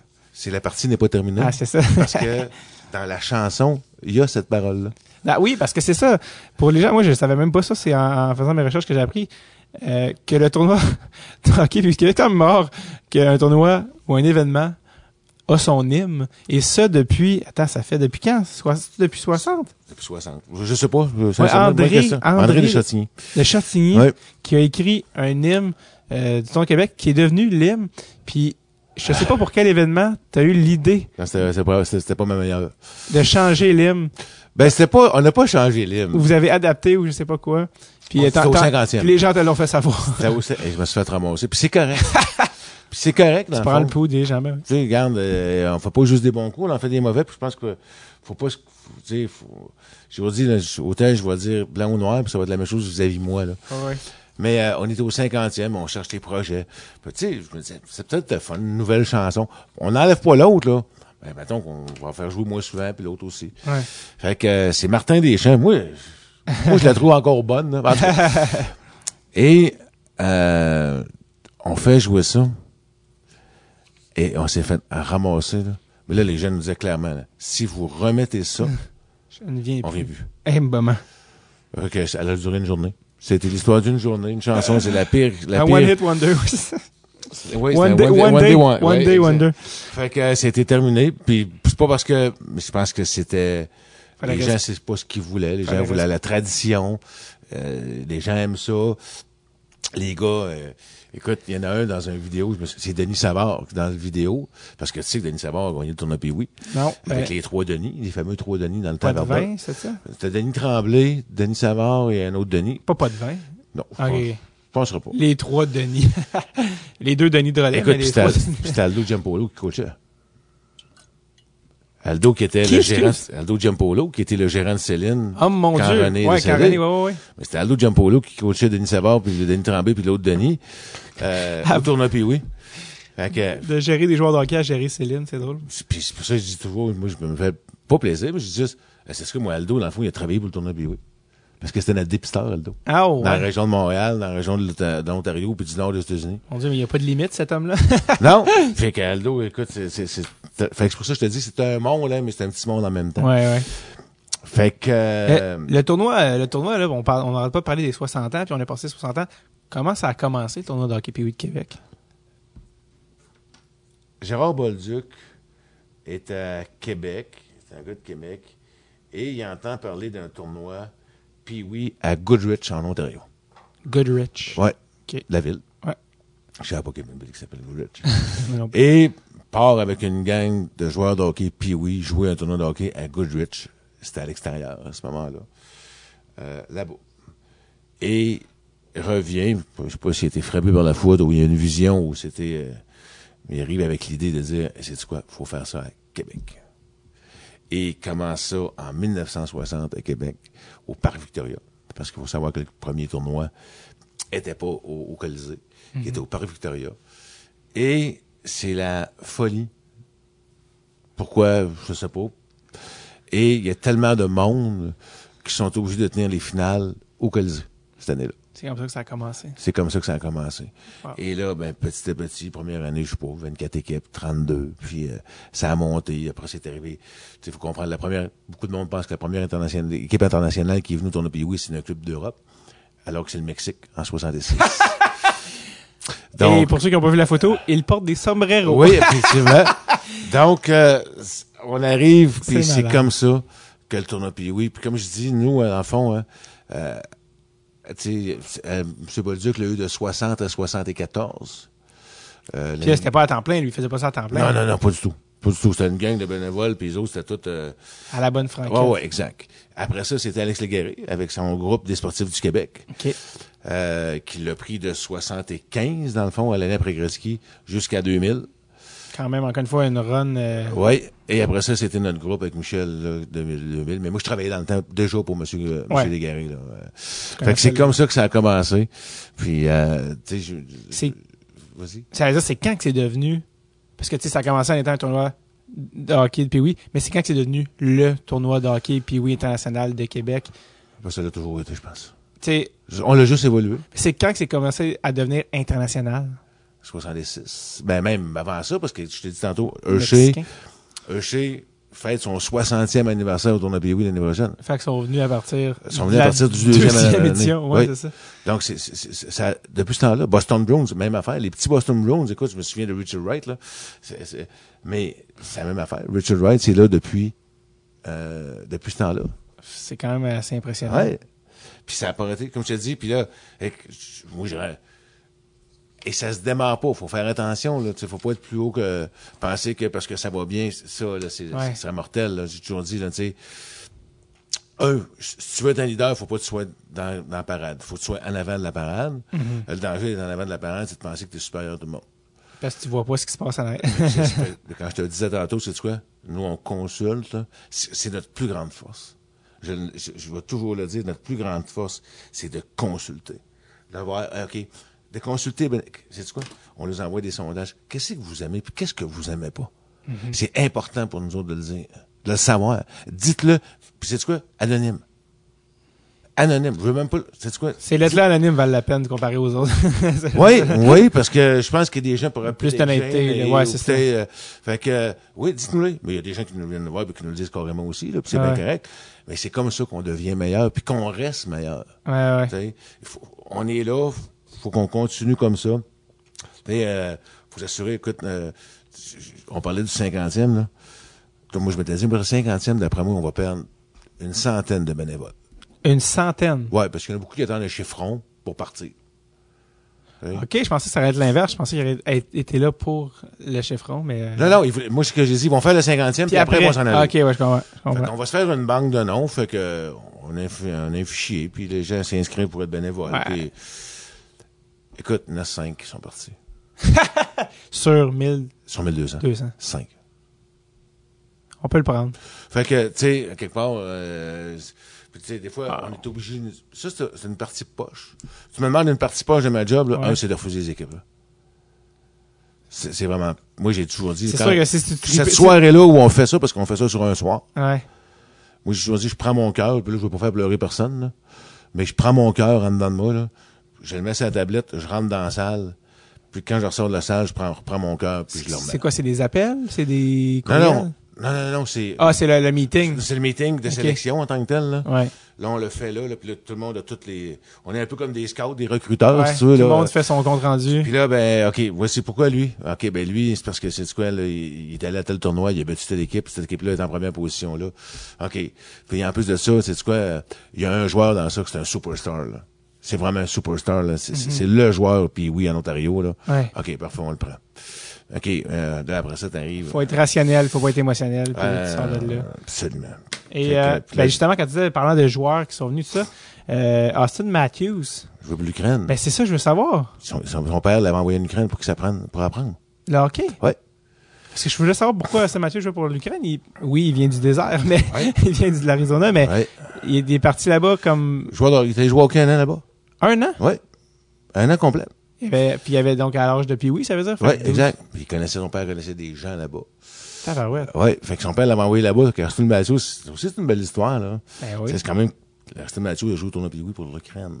Ben, c'est ça, c'est ça que je me demandais. C'est parce qu'il était, oui, il est vraiment allé jouer. Ouais, oui, ça. il est allé jouer là-bas. Écoute, on a 1250, on parle de joueurs nationaux, là. On a 1250 joueurs qui sont passés au tournoi Pee-Wee, qui jouent ou qui ont joué dans la Ligue nationale de hockey. C'est impressionnant. C'est une fierté. Encore une fois, je l'aurais dit, c'est une fierté. Et Gilbert Perrault. Le seul grand qui est pas venu, c'est Sidney Crosby. On l'a refusé. Ben là, tu savais que c'était Crosby, par exemple? À l'époque, il était déjà Crosby. Non, ça, c'est aussi une chose, hein. Il était un petit peu plus Le jeune. joueur Pee-wee qu'on voit au Pee-wee, Ouais. puis le joueur qu'on voit 5 ans plus tard, Même il y en 2, a 3 ans plus tard, des fois seulement, ça fait une différence. ou qu'on voit plus. Ouais, c'est ça. Ou qu'on n'a pas vu au tournoi Pee-wee, puis qu'on voit. Est-ce que tu t'en mords les doigts de dire, Non. Bon, je savais pas. Je peux pas m'en vouloir quelque chose que je Cole sais Harbour, pas. c'est ça? Ouais, exact. Cole Harbour? Je peux pas m'en vouloir quelque chose que je sais pas, là. Ah ouais. Je savais pas. Tu sais, autant... Mais comment t'as su qu'il avait appliqué? En retournant voir Ouais, des exact. applications. Ouais, ouais. Parce Des que fois, tu fais des dans mon whoops. bureau, il y a le gilet là, de Golden Goal, là. Ah oui, le Team Canada. Ouais, exact. Et, mais, Signé. oui, mais on le savait pas. Fait qu'à ce moment-là, Ouais. tu sais, Gretzky, au tournoi Pee-wee, était bon. Mais, Et c'est moi, le meilleur joueur au tournoi Pee-wee, c'était Sylvain Côté. Y a-tu joué un national? Ah oui, Sylvain Côté a joué à Hartford, il a joué Ouais. à Washington, à Toronto. Écoute, Sylvain mesurait 6'1", 180. À Oui. 13 ans. Ouais. Ben, c'est ça. Et on jouait contre lui, nous autres, là. On en avait peur, hein, c'était épouvantable, là. Sylvain C'est pouvait ça. changer une game dans le temps de plaisir, là. C'est Fait que qu'à Sylvain cet Côté, âge, je dirais que, tu sais, on parle de Rocco Grimaldi, là, qui était à Ouais, le petit, ouais. Sanheim, là. Je sais pas, il a été changé une couple de fois, là. Il s'est bandé entre Floride, Colorado, tout ça, là. Ouais. Je pense qu'il était rendu à Nashville. OK. Ouais, effectivement. Et Rocco, méchant joueur de hockey, là. Puis oui. Ben, je suis sûr. Mais Puis il a pas grandi, ouais, c'est ça. très, très ordinaire. Je sais pas qu'il est pas bon, là. Il joue mais c'est pas la même. C'est la quatrième ligne, là, tu sais, Ouais. troisième, quatrième, là. Ouais. Donc, il y en a beaucoup comme ça, là. Et Rico Fata était un joueur phénoménal. Il jouait pour Sault-Sainte-Marie, là. Ouais. Rico n'a pas fait de carrière. Il joue un peu Ligue nationale, mais. Un peu, mais pas, c'est ça. Pas de, C'est- c'est non, sûr qu'à exact. 13 ans, c'est différent. On parlait de la game qui évolue. Et parlant d'évolution, ben de société, pas juste la game, de la société en général. Qui a été la première fille à jouer au tournoi de hockey Pee-wee de Québec? Manon Réaume. Bonne réponse. Et ce qui me mène au deuxième point, en 2016, on a eu droit à quelque chose de vraiment cool au tournoi de hockey Pee-wee de Québec, alors qu'une équipe toute féminine, coachée par Caroline Ouellette et Marie-Philippe Poulain, Ouais. ont compétitionné. Je pense qu'ils ont même très bien fait, si je me trompe pas. Perdu en finale. En finale. Ouais. En finale, contre des gars. Parce que Oui, ils jouaient contre contre une des équipe équipes. une équipe d'Europe. Ouais, c'est ça. Et ça a comme un peu ouvert les yeux aux gens. Oh, shit, c'est le fun qu'une équipe. Est-ce que, on parle d'évolution, on parle de ça, à quand le volet féminin au tournoi de hockey Pee-wee de Québec? Ben, il est pas là. Pour le moment, il est pas là. La demande, elle est pas là. La demande n'est pas Non. là. Il n'y a pas assez d'équipes. Non, il n'y a pas de demande. Mais est-ce qu'il n'y a pas de demande parce qu'il n'y a pas d'offre? Dans le sens que vu qu'il n'y a pas un volet, vous ne recevez pas d'offre. Mais si on ouvre. Non, parce que je veux dire que le scolaire, là, j'en ai de la demande, là. Il n'y a pas d'offre avant, là. On l'offre pas. Ouais, non ouais, plus, c'est là. ça. Mais tu sais quoi, demain matin, je suis pas capable de faire une division scolaire. Une division de filles. Des filles. Parce que y a pas je ressens pas l'intérêt, ni d'un bord, ni du Canada, ni du reste du Canada, ni des États-Unis, d'amener, tu sais, il y a un pouls, là, quand même, qui se sent, là. Ouais. Il y a le pouls, il n'est pas là. Puis je pense que le hockey féminin va toujours garder sa place. J'ai toujours dit, on va aider le hockey féminin. Puis pour le moment, de le faire comme ça, je pense que c'est correct. Caroline, puis toute la gang, ils font un job absolument incroyable pour ce programme-là. Ouais. Puis je trouve ça le fun pour les filles, parce que c'est quoi, je trouve ça le fun quand je les vois jouer, les filles. Là. Moi, je les vois l'assistance qui monte. Là. Moi, on a une petite application dans mon cellulaire, puis on voit la billetterie. Là. Ouais. Fait que quand je sais qu'il y a une équipe de filles, là, mais je vois l'assistance qui monte. Mais Fait que ça attire en plus. ça attire, mais je suis pas sûr, pis ça c'est personnel, je suis pas sûr qu'une division féminine attirerait autant. C'est parce que c'est l'équipe de Caroline, c'est l'équipe de la province. Fait que c'est sûr que tout le monde est un peu touché par ça parce qu'il y a des filles de partout. Ouais. Fait que c'est vraiment cool. Mais comme je te dis, on l'a fait il y a 2 ans, je pense, avec Manon. Manon qui a fait la même affaire aux États-Unis, avec une équipe de filles. Puis tu vois-tu, Manon, elle me revient pas avec une équipe de filles. Là, Ça a été une affaire d'une fois. c'était un an, mais c'est quoi, je pense que le hockey féminin a sa place. Mais pour le moment, c'est la place qu'elle a, c'est celle-là. Je pense que c'est très bien. Comme je te dis, le hockey évolue, là. On espère qu'il va. Dans 5 ans, il y a 5 ans, on ne pensait pas d'avoir du scolaire tant que ça. Puis on en a tant que ça. Puis comme je te dis, il va y avoir des réformes à quelque part. Je suis convaincu, on ne pourra pas continuer de même À partir de là, ben... J'ai hâte de voir. Ça serait le fun que ça se développe. Oui. Ben, écoute, tu sais, j'aimerais ça. Mais encore une fois, tu sais, c'est comme j'avais dit aux gens du scolaire. Moi, je vais pas faire un tournoi de la LHPS. Ça va me prendre des équipes dans des hors. Ouais. Fait que là, vois-tu, déjà là, l'année prochaine, on en a 4 qui viennent dans des hors minimum. Donc, c'est ce qu'on voulait. Donc, une avec Brian Boucher. Ah oui, l'ancien gardien. L'ancien gardien des Flyers. Puis Brian Bérard aussi, qui a les deux. Oui, Bérard qui a perdu un œil. Ouais, il l'a pas perdu, finalement. Je sais pas. En tout cas, mais lui, je l'ai vu qu'il coachait son gars à Mont-Saint-Charles au Rhode Island. Ouais, c'est ça. Ouais. Il avait posté une vidéo. T'as-tu vu la vidéo qu'il avait postée? C'était non. comme... je sais pas si c'était... que je pense que c'est Brian Bérard. Je suis pas sûr que c'est Brian Bérard. C'était peut-être son neveu. Mais c'était après une dernière game de petits gars, il devait avoir 8-10 ans, puis ils ont perdu, puis il a fait un speech dans la chambre parce que les gars pleuraient, puis c'est un petit gars qui dit les gars c'est pas grave, puis ils se donnent tous des hugs à toutes les gars, parce que c'était une vidéo qui avait été virale, puis je pense que ça partait du compte de Brian Bérard. C'est cool. Bref, je t'enverrai ça. Il y a plusieurs choses qui se passent en 60 ans au tournoi de hockey du Québec. Des luisantes, des moins reluisantes, mais il y en a une qui implique une vedette de la Ligue nationale, fait que ça attire toujours plus l'attention. Mais en 97, tu me vois-tu venir? Non. 97, un joueur qui est devenu un premier choix au total dans la Ligue nationale par les Trashers d'Atlanta. Une équipe russe avec un certain Ilya Kovalchuk. Kovalchuk sont venus. Ça n'a pas bien été. Qu'est-ce qui s'est passé? C'est l'année de la bagarre générale. Ouais. Écoute, puis il y a une... C'est en 97? Si, ouais, de ce que j'ai regardé. 97, 2007, 2017. Attends, mais 97, oui, ça se peut parce que lui, je pense que c'est 2001, son draft. Ça se peut.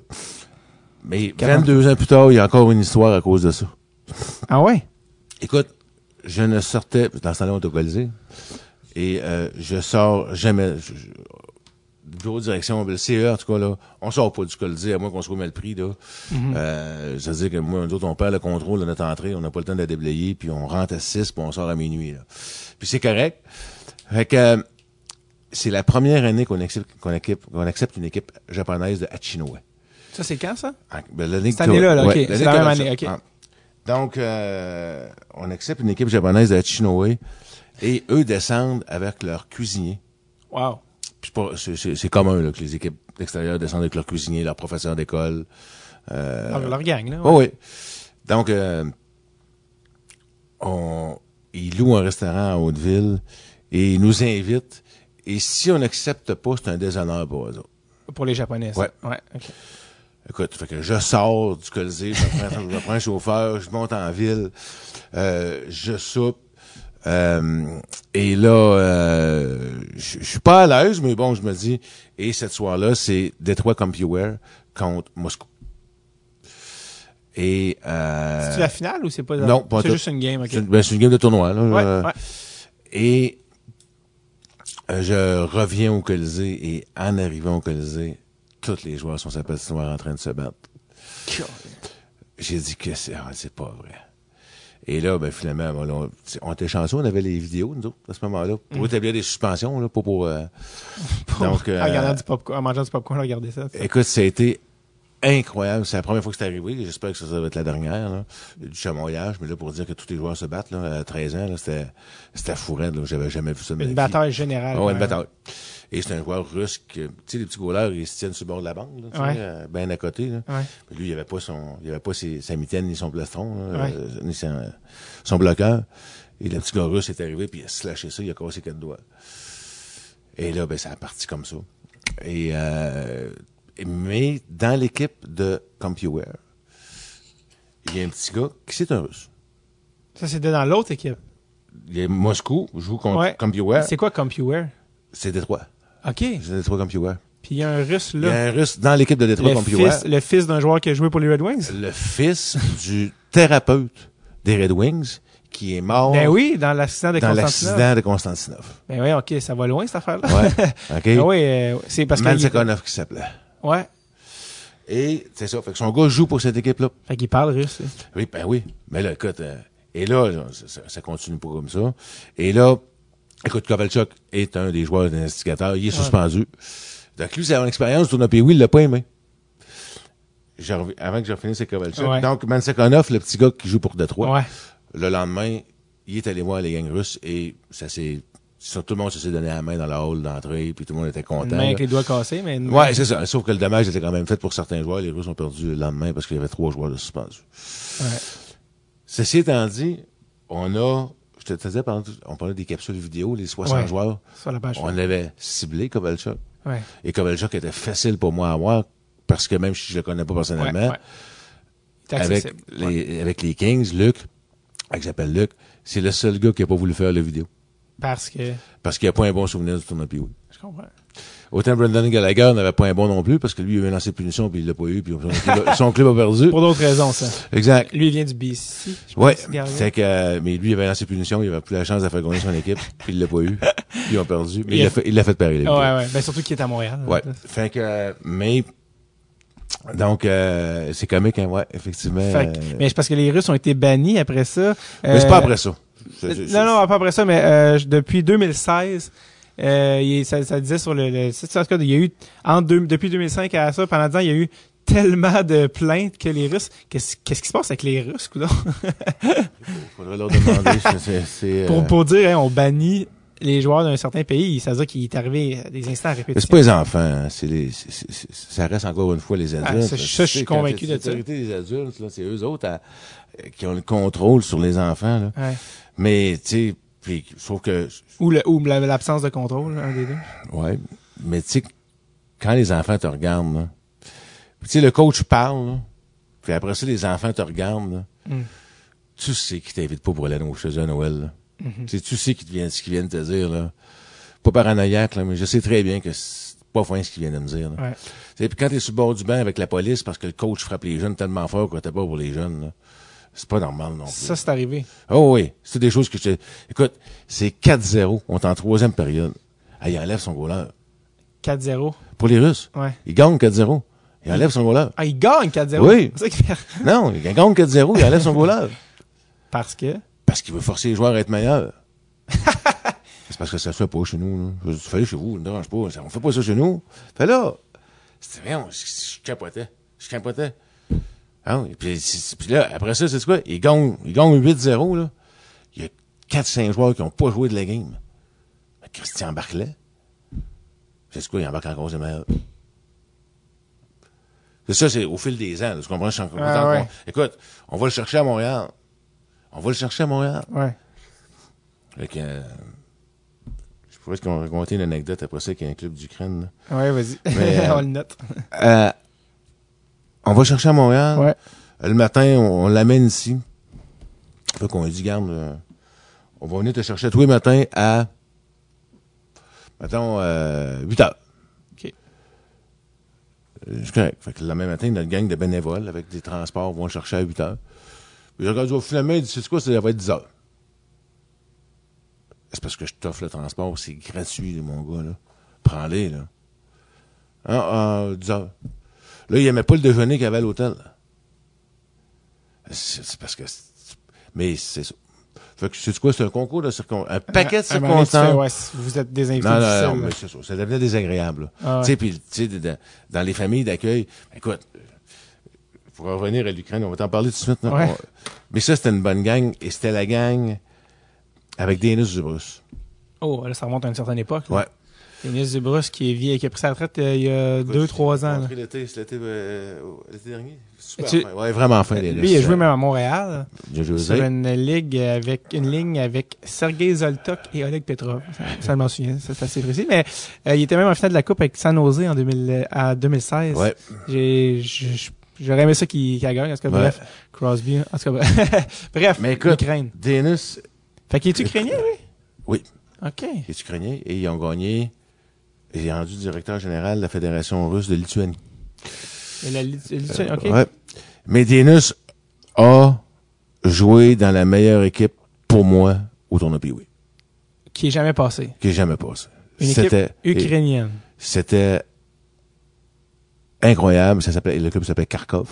OK. Qui était coaché par Ivan Pravilov. C'était une chance de googler Ivan Pravilov. Tu vas savoir maintenant qu'il est plus de ce monde. Ouais. C'était qui, pour ceux qui ne connaissent pas? Ivan Pravilov, c'était le coach. Ouais, dans le sens qu'il y avait une réputation... Ben écoute, il y a plusieurs choses qui se sont dites. Il a été recherché par Interpol et s'est pendu en prison parce qu'il y avait des accusations dans le coin du New Jersey, ou Philadelphie ou New Jersey, dans ce coin-là. Ok, ça brasse. Ouais, exact. Mais Pravila, outre ça, là, était un coach absolument incroyable. Mais cette équipe-là, il y a peu de joueurs qui ont été draftés dans la Ligue nationale, dont Zuzin, Zubrus. Et c'était one-way sur le banc. Un one-way sur le banc? Ça veut dire quoi, ça? Tu rentrais par une porte, puis tu sortais par l'autre. Peu importe qui rentrait, t'allais prendre sa place. Ah!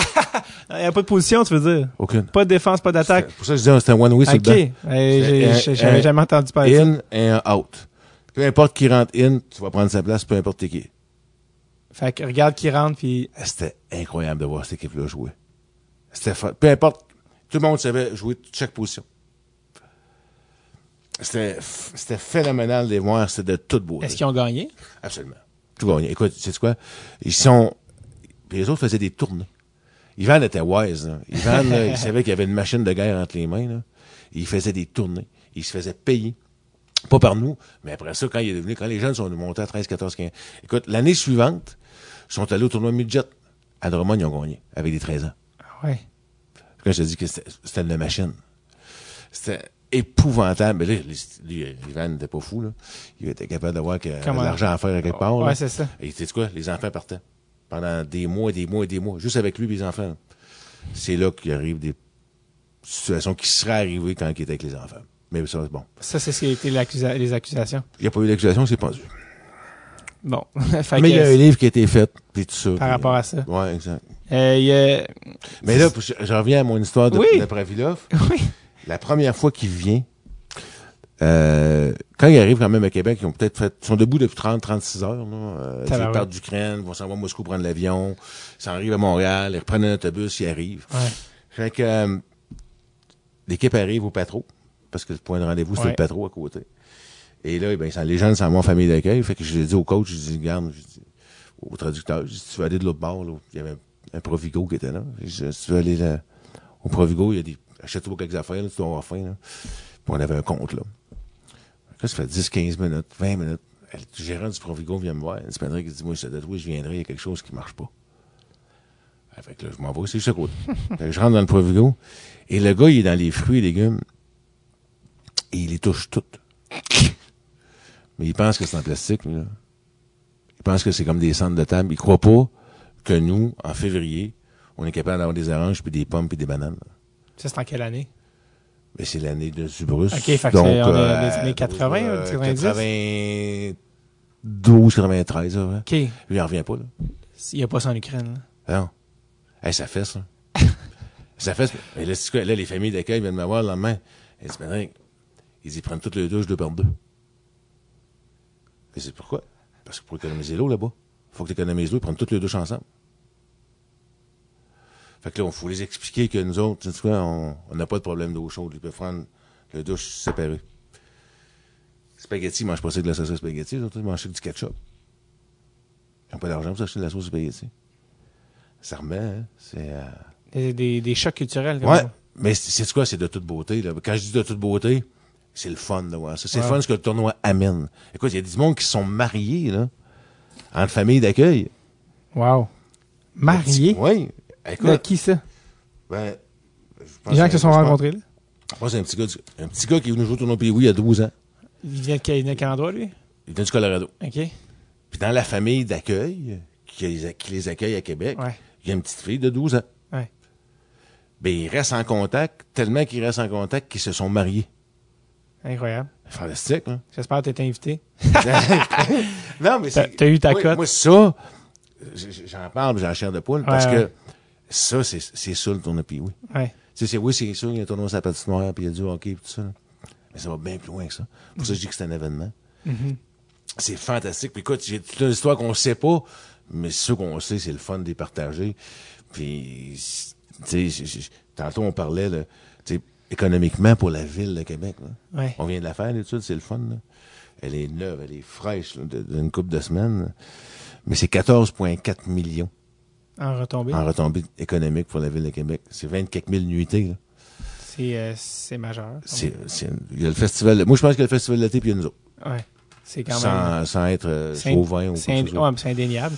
Y a-t-il d'autres exemples de chocs culturels qui t'ont quand même marqué dans l'histoire du tournoi?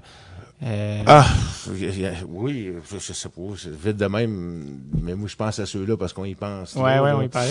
Et, mais écoute, justement mon gars, tantôt mon Allemand, là, qu'il fallait qu'il applique, puis qu'il appliquait pas, puis qu'il voulait se suicider, puis qu'il c'était quoi de ma faute, là. Ouais.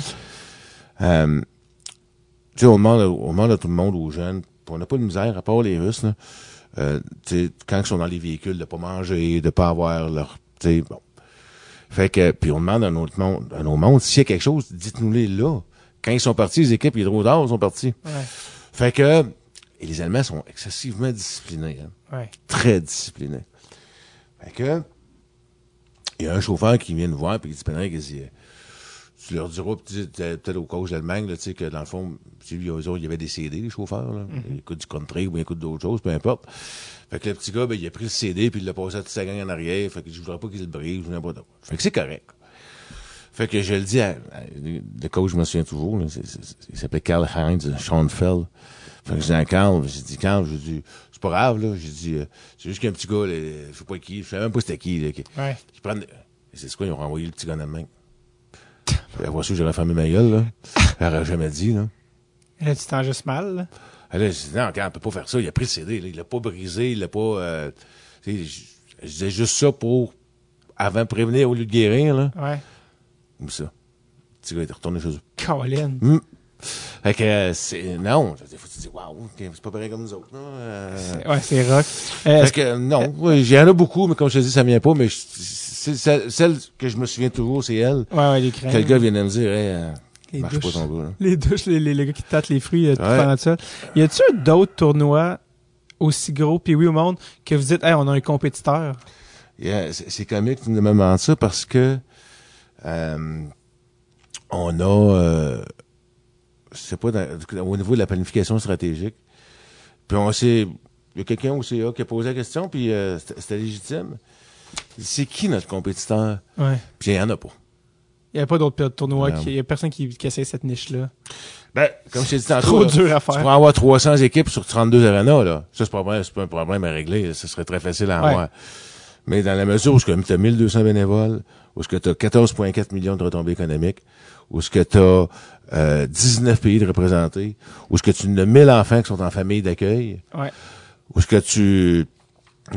Non, écoute, tu sais, je regarde ça, là. Cette année, on a appelé, j'ai demandé à Guy Lafleur. Guy Lafleur est venu cette année au 60e, Raymond Bourque, Marcel Dionne. Marcel est rendu à 60 et quelques années, je sais pas, là. Ouais. Je me souviens de ça comme c'était hier, là. Et les frères Hanson, les trois sont venus, ont passé une fin de semaine à Québec. Ils ont tripé comme ils ont jamais tripé de leur vie. Mm-hmm. Comment ça... J'ai jamais vu ça ailleurs. En tout cas, s'il y en a un, dites-moi les, là. Ouais, c'est ça. Quelqu'un qui venez appelez-moi. Ouais, c'est ça.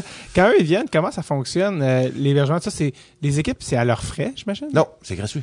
Quoi? Ouais. Le tournoi, il est gratuit? Non, le frais il y a un frais d'inscription. Ouais. Mais dans le fond, l'inscription commence comme je te dis. 000, non, c'est gratuit, mais ils ont payé 30 000. Mais l'inscription commence le 1er juillet. Ouais. Donc, il y a un coût d'inscription. Okay. Sur le formulaire d'inscription, ça te marque est-ce que ton équipe va être logée ou non. OK. Est-ce qu'on peut demander c'est combien le coût d'inscription au tournoi? Ah, j'ai pas le choix, c'est un règlement. C'est 625. 625? Ouais. Pour une équipe? Ouais. C'est pas cher? C'est rien.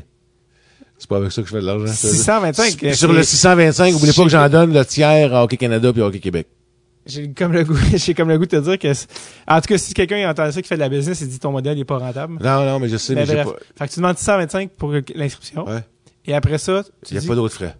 Donc, tout ce qui est l'hébergement. Il n'y a pas de frais. Au niveau des hôtels, au niveau. C'est eux qui s'en occupent. Les hôtels, ça veut dire l'équipe? C'est l'équipe qui s'en occupe. L'équipe s'occupe, dans le fond, de l'hôtel et du transport. Okay. De l'hôtel pour les parents. OK, parce que les jeunes, leur hôtel est payé. Non, les jeunes sont en famille d'accueil. OK, tous. Ben, ceux qui le demandent. OK. Fait que si une équipe, ceux qui une équipe veulent, eux, que leur jeune soit à l'hôtel, de ça, eux, ils s'en occupent. À partir de là, c'est leur choix. OK, mais vous offrez. On occupe aux équipes de 250. Je suis encore en 1000, moi, là, parce que c'était dans le temps, on l'a laissé de même. 250 000 et plus. OK. Parce que ça nous évitait de loger Montréal. OK.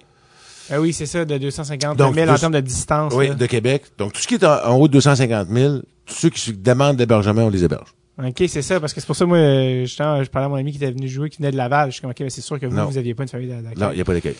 Donc, c'est pour les gens qui viennent de l'extérieur. Ça va aussi vivre l'expérience aussi, c'est ça qui est le fun. Puis tout ce qui est nourriture, comment ça fonctionne? On offre un service de cafétéria. OK. Pour les équipes. Ça, c'est une chose encore grâce à nos commanditaires. OK. Dans le fond, si tu veux...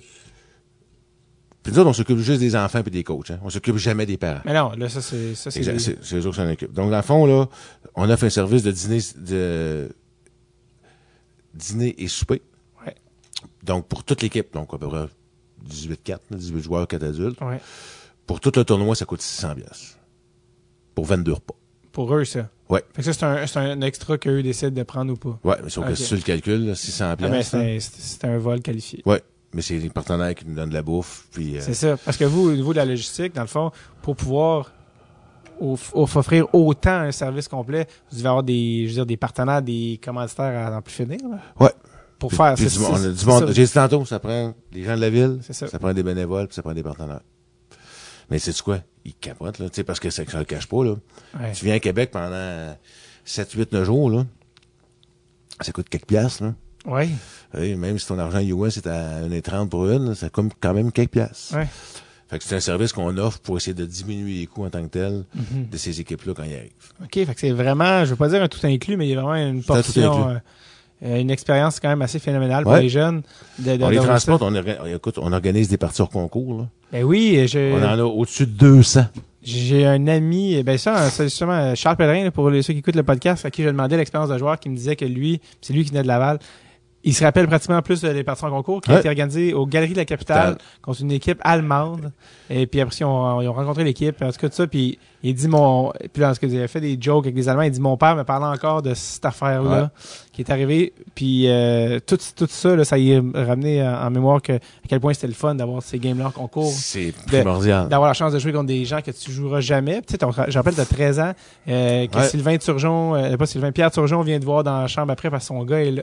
Tu sais, ah ouais, non, c'est incroyable. Écoute, tu sais, je me souviens, là, puis comme je te dis, je sors pas, mais parce que mon gars l'a joué le tournoi, fait que cette année-là, j'ai peut-être été... Ton gars a joué, je comprends pas comment ça se fait. C'était clair, il fallait qu'il se classe là avec, c'était comme ça aussi. Fait que, mais, écoute, là, je connaissais le gars qui organise des parties au concours. Fait qu'on avait joué contre Marc Messier. Fait que là, tu pourras dire que je l'ai organisé moi-même, là, c'est vrai, là. Ben là, faut bien qu'il y ait des avantages à ta job. Fait que... Les profs, leurs enfants ont les frais scolarités payés, ben là, si ton père, c'est le flow, là. La patinoire, là. Chris Marc Messier t'en a du banc, là. Ouais. C'est capoté, là. Fait que pour eux autres, puis après ça, ils sont allés voir dans la chambre. Eux autres, ils vont se souvenir de ça toute leur vie, là. Tu sais, puis tantôt, on parlait de choc culturel, là. Ouais. Ben, ça aussi, c'est ça. Je vais donner un autre exemple. Quand, je me souviens plus, c'était les Émirats Arabes Unis ou le Maroc qui était venu. Puis, le Maroc. Ouais. Le nord de l'Afrique. Il y avait une game organisée en concours, une game hors concours, puis c'était peut-être 8-0 après la première période. Fait que c'est ce qu'ils ont fait. Non. Ils se sont mixés moitié-moitié. Les équipes. Ouais, ils ont changé de gilet au centre de la patinoire. Fait que la moitié jouait avec l'autre, puis l'autre moitié jouait avec l'autre. Puis c'est quoi, ils ont eu du fun, ils ont trippé. Mais c'est ça. Ah, même, l'inverse est aussi vrai. Les Finlandais là-dessus, je dois dire que c'était un peu décrinqué, là. Dans quel sens? Ben, parce que ça me revient pendant qu'on en parle. Oh, oui, c'est ça. Dans quel sens les Finlandais sont mais intenses? Ils étaient ici au tournoi, c'était une partie de tournoi. Je pense que ça devait être 8 ou 9-0 après la première. Là. Okay. C'est des clubs qui veulent venir. Eux, ils gagnaient? Ouais, les Finlandais. Okay. Et c'est rare qu'on fait ça, mais là, j'étais descendu entre la première et la deuxième, j'avais dit... C'était clair que mon langage des signes, il voulait tout dire. Là. Mettre les breaks. Arrête, là. Tu sais, ça donne plus rien. T'es rendu à 8, là. Il a jamais arrêté. Ça finit 21. Il a jamais arrêté. Ben, ça, on l'a pas repris. Qu'est-ce qu'il t'a dit après? Ah, il parle pas. Ils sont frites. C'est des blocs de glace, là, les Finlandais, là. Ils parlent pas. Ils disent rien. Est-ce qu'il y a des équipes de la Finlande qui viennent à chaque année? Ou... J'en ai, mais c'est plus cette gang-là. OK, c'est ça. Et c'est clair qu'aujourd'hui, on leur dit. Parce qu'il y avait un autre défi quand je parlais aux Suédois, puis on a reçu aussi au podcast, je pense peut-être que tu connais Sylvain Taillandier, qui est un... Oui. En fait, on l'a reçu en France. Tu rêves, il est rendu au Québec, là. Ben là, oui, c'est ça, il était en transition. Il était à Québec, même. Oui, exactement. Ouais. On a fait un épisode devant le public là, avec Martin Maguire, il était là l'autre jour. Et puis, j'ai reçu aussi le président de la Fédération française de hockey sur glace, c'est un gars de Trois-Rivières. Luc Tardy. Luc Tardy, ouais, c'est exactement. Tout ça en France, on a fait ça avec Sylvain. OK. Et puis, Sylvain nous avait aidé là, quand on était allé en Suède, tout ça. Puis, Sylvain me parlait de ça, surtout que j'étais allé en Suède rencontrer le président de la Fédération suédoise, Tommy Boustet, qui s'appelle. Et puis, lui, dans leur structure, justement, pour favoriser le hockey chez les jeunes, ils favorisent justement les gens dans les quartiers proches des arénas, tout ça, de garder les coûts bas avant un certain âge. Je pense avant 15 ans, quelque chose, tu peux pas voyager plus que tant. C'est pour ça qu'on n'a pas à Suède. Ben, exact, c'est ça. Donc, est-ce que c'est quelque chose qui... Non. José, moi, s'ils veulent venir, ils connaissent cette adresse. Quand je t'ai parlé tantôt du championnat du monde en 2008, j'avais eu la chance. J'étais allé à Moscou en 2007 parce que c'était à Moscou pour aller voir comment ça se passait un peu. Ouais. Et j'avais parlé, ça devait pas être le même que le tien, mais donc j'avais, dans le fond, contact direct avec les présidents de fédération. Okay. Et j'avais demandé à ce monsieur-là pourquoi il venait. Et c'est clair qu'ils n'ont pas le droit de venir. Ils peuvent pas sortir du pays avant l'âge de 14 ou 15 ans. Quelque chose comme ça, ouais. Et la seule fois, puis il y avait un gars qui m'avait appelé. Tu sais, on parle de choses, là. Ouais. Il y a un gars qui m'appelle en 2001. Ouais. En 2011, excuse-moi. Non, en 2011, il y a un gars qui m'appelle, un Suédois, qui venait de Göteborg. Ouais. Et il m'a dit, Patrick, il dit, je sais qu'on n'a pas le droit de sortir, mais nous autres, on va tous sortir individuellement. Puis on va se rejoindre à Québec, puis on va jouer. Huh. Je disais, OK. Fait que là, ça allait bien. C'était une équipe qui avait monté, qui venait de là. Et donc, tout va bien. Malheureusement, arrive le 11 septembre. Ah, c'est le 11 septembre 2001. Ah, 2001, c'est le 11 septembre. OK, ouais. merci, c'est vrai. C'est en 2001. Fait que, ouais, OK. Et il est arrivé le 11 septembre 2001. Ouais. Et ça a tombé à l'eau à cause de ça. À cause des attentats. Puis tout ça a fait peur à trop de monde. Ouais, ça a fait peur à trop de monde, effectivement. Là-bas. OK. Et depuis ce temps-là, aucune nouvelle de la Suède. Jamais. Gothenburg, qui est la deuxième plus grosse ville après Stockholm, j'aurais... Mais écoute, peut-être ça va changer, mais c'est ça que... En tout cas, pour le moment, mais comme je te dis... pour toi, ça change rien, ouais, c'est ça. On aimerait ça les avoir. Oui, c'est sûr. Je parle des clubs de Toronto, ça m'a fait. Toronto sont pas là depuis des années. Là. Ouais, si, il y a comme une chicane, là. Non, c'est eux autres qui chicanent, pas nous autres. En fait, corrige-moi, c'est qu'il y avait toujours plusieurs équipes qui venaient depuis le début du tournoi. Le hockey évolue. Exactement. Puis là, eux, ils disaient, je pense qu'ils étaient 5 ou 6. Ils voulaient que tu prennes un minimum d'équipes de la région de Toronto. Quand on a pris, d'après moi, tu sais, dans le temps, c'était des THL. Il n'y avait même pas le Greater avant. Là, c'était Toronto Hockey League. Là. Ouais, c'est ça. Il y avait peut-être une douzaine de clubs de Toronto qui venaient au tournoi, puis oui. Mais c'était une autre époque, là. Ouais. Pour que tu aies 12 équipes de la même région, là. C'est ça. Fait que, puis là, ben, comme je te dis, là, OK, évolué. Fait que là, ben, on a coupé. Et là, on arrive, fait que moi, je pense que, je disais, de prendre les 4 meilleures équipes de la Ligue de Toronto, c'est déjà beaucoup, là. 4 équipes de la même région, faut le faire. Oui, c'est énorme. Mais on se le cache pas. Ils sont très forts. Les 4 premières sont très forts. Ils sont très, très forts. 5 après ça, j'ai du meilleur ailleurs en Ontario. Fait que, puis c'était John Gardner. Puis ça va être encore comme ça. Écoute, la dernière année qu'ils sont venus, c'était Steven Stamkos, là. Ça doit être dans 2000, quelque, là. Je sais pas. Mais, ouais, c'est pas grave. fait que, c'est étant dit, fait que les autres, c'est 4. Fait que là, John m'appelle, il dit, Patrick, nous autres, c'est 8 ou pas pantoute. Ouais, mais comment il peut parler de même à un tournoi qui est pas le sien, ça, je comprends pas. C'est ce que je te dis, c'est quand les gens disent, on a-tu le droit de faire nous autres ce qu'on veut, là? Fait qu'il dit, Patrick, c'est 8 ou pas pantoute. Ben, je dis, John, sais-tu quoi? J'ai dit, c'est pas pantoute. Quand tu seras prêt à ce qu'on en prenne 4, tu me le diras. T'as pas une nouvelle depuis? Jamais. Mais c'est quoi? Tant que c'est lui qui est en poste. Les gars de Toronto, là, quand il veut, écoute, je parlais avec des gars, là, comme, que ça soit Domi ou que ça soit Pat Flatley ou des gars qui veulent absolument que les gars vont jouer au tournoi Pee-Wee. Ouais. Ils changent de ligue. Pour un an. Parce que, on a ils savent. Le GTHL, puis le OMHA qui est tout le tour. Ouais. Fait que, tu sais, à Mississauga, normalement, des clubs qui sont OMHA. Ça m'a joué un an au OMHA, puis ils retournent GTHL après. Mais ça reste que c'est vraiment des bonnes équipes. J'ai cru voir qu'il y avait un lien, je sais pas si j'ai bien compris. Un moment donné, je pense, dans l'historique du tournoi, il disait, en telle année, on a fait le film Pee-Wee 3D, à quel point le tournoi était relié à la production du film Pee-wee 3D? Écoute, c'était un projet... On est en tournoi, je sais pas lequel, là, puis il y a une fille qui veut me voir, puis je la rencontre, puis elle me dit, on a un projet de film, puis blablabla, puis écoute, du monde qui m'appelle pour avoir des projets, puis des ci, puis des ça, il y en a quasiment 14 par jour, là. Ouais.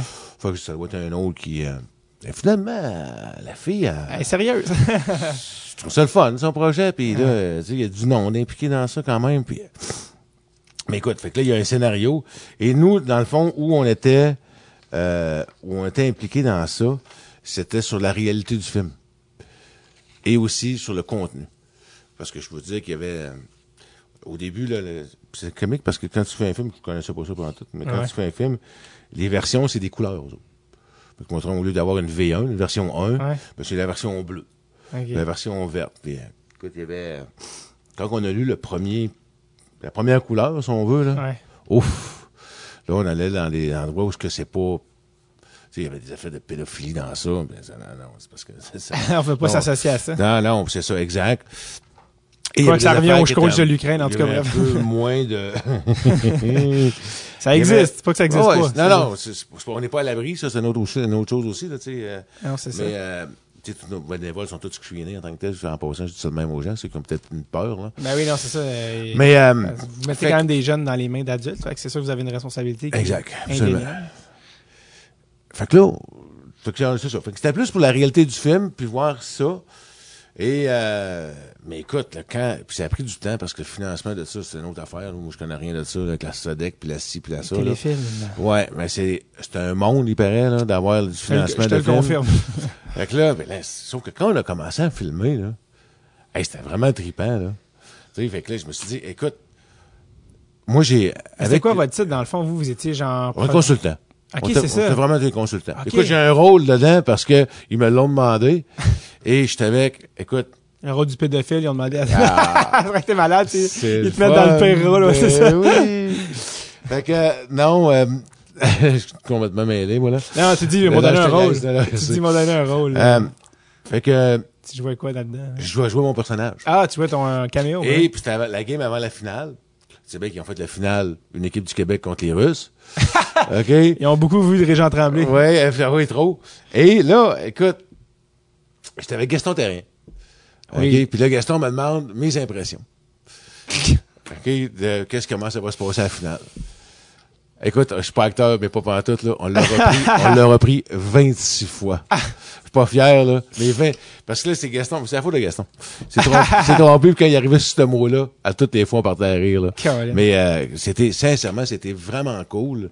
C'était un monde, comme je te dis que, j'embarquerai pas dans ça, là. Ouais. Mais, toutes les prises, puis ouais. Mais là, ils ont fait le deuxième, qui s'appelle Junior. Ouais. Que j'ai pas été voir. Christian Larouche, si tu m'entends, excuse-moi. Je vais y aller. Mais il paraîtrait que ça laisse déjà placer pour un autre suite, selon ce que... Ça ouvre la porte. Ce que j'ai entendu. OK.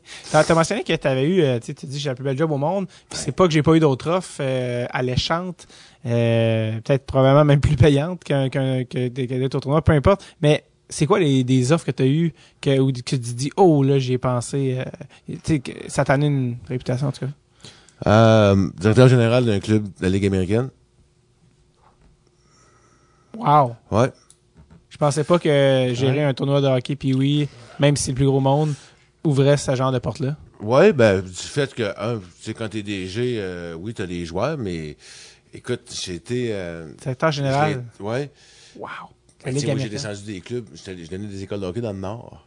OK, mais ça, c'est un bout qu'on savait pas, ça. Exact. Je donnais des écoles de hockey dans le Nord à Coupe-Jouette. Dans le temps qu'il y avait des équipes de Coupe-Jouette qui venaient ici. Tu connais Joey Junot?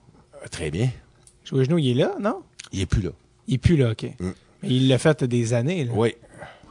On va passer à nos sujets. Fait que, donc, avant que Joey soit là, j'étais là, je donnais des écoles de hockey dans le Nord, puis écoute, il y avait quand même du talent, là. Fait que des fois, je descendais des gars à Chicoutimi ou... Fait que t'étais impliqué dans le hockey, pas juste au niveau du tournoi, là. Non. T'étais sur la glace? Oui, exact.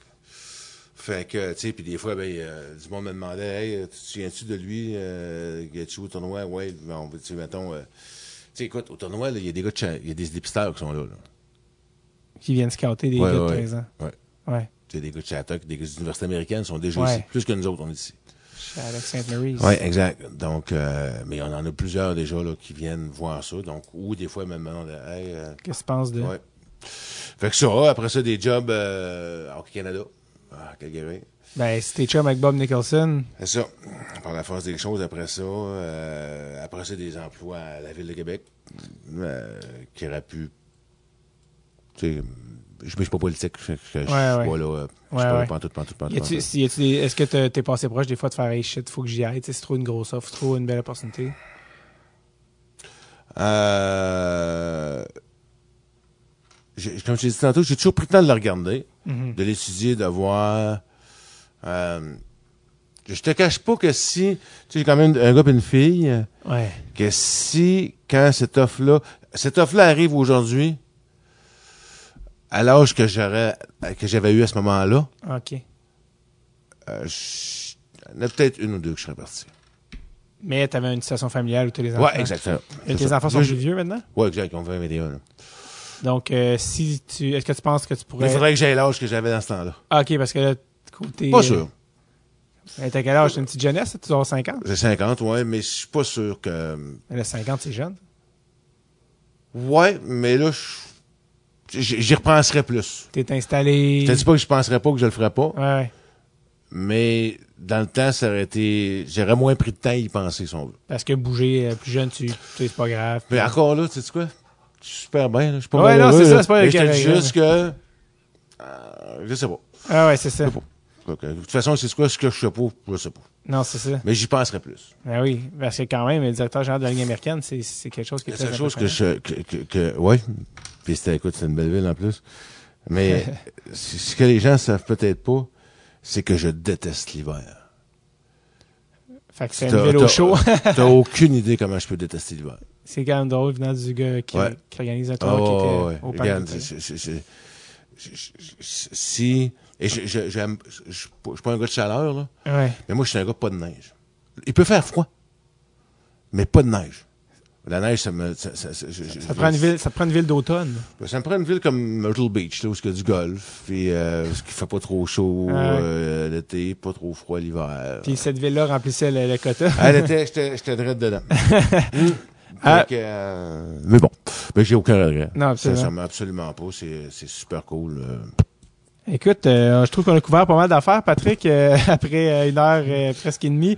Mais qu'est-ce que tu veux, 60 ans, ça se raconte pas en une minute. Non.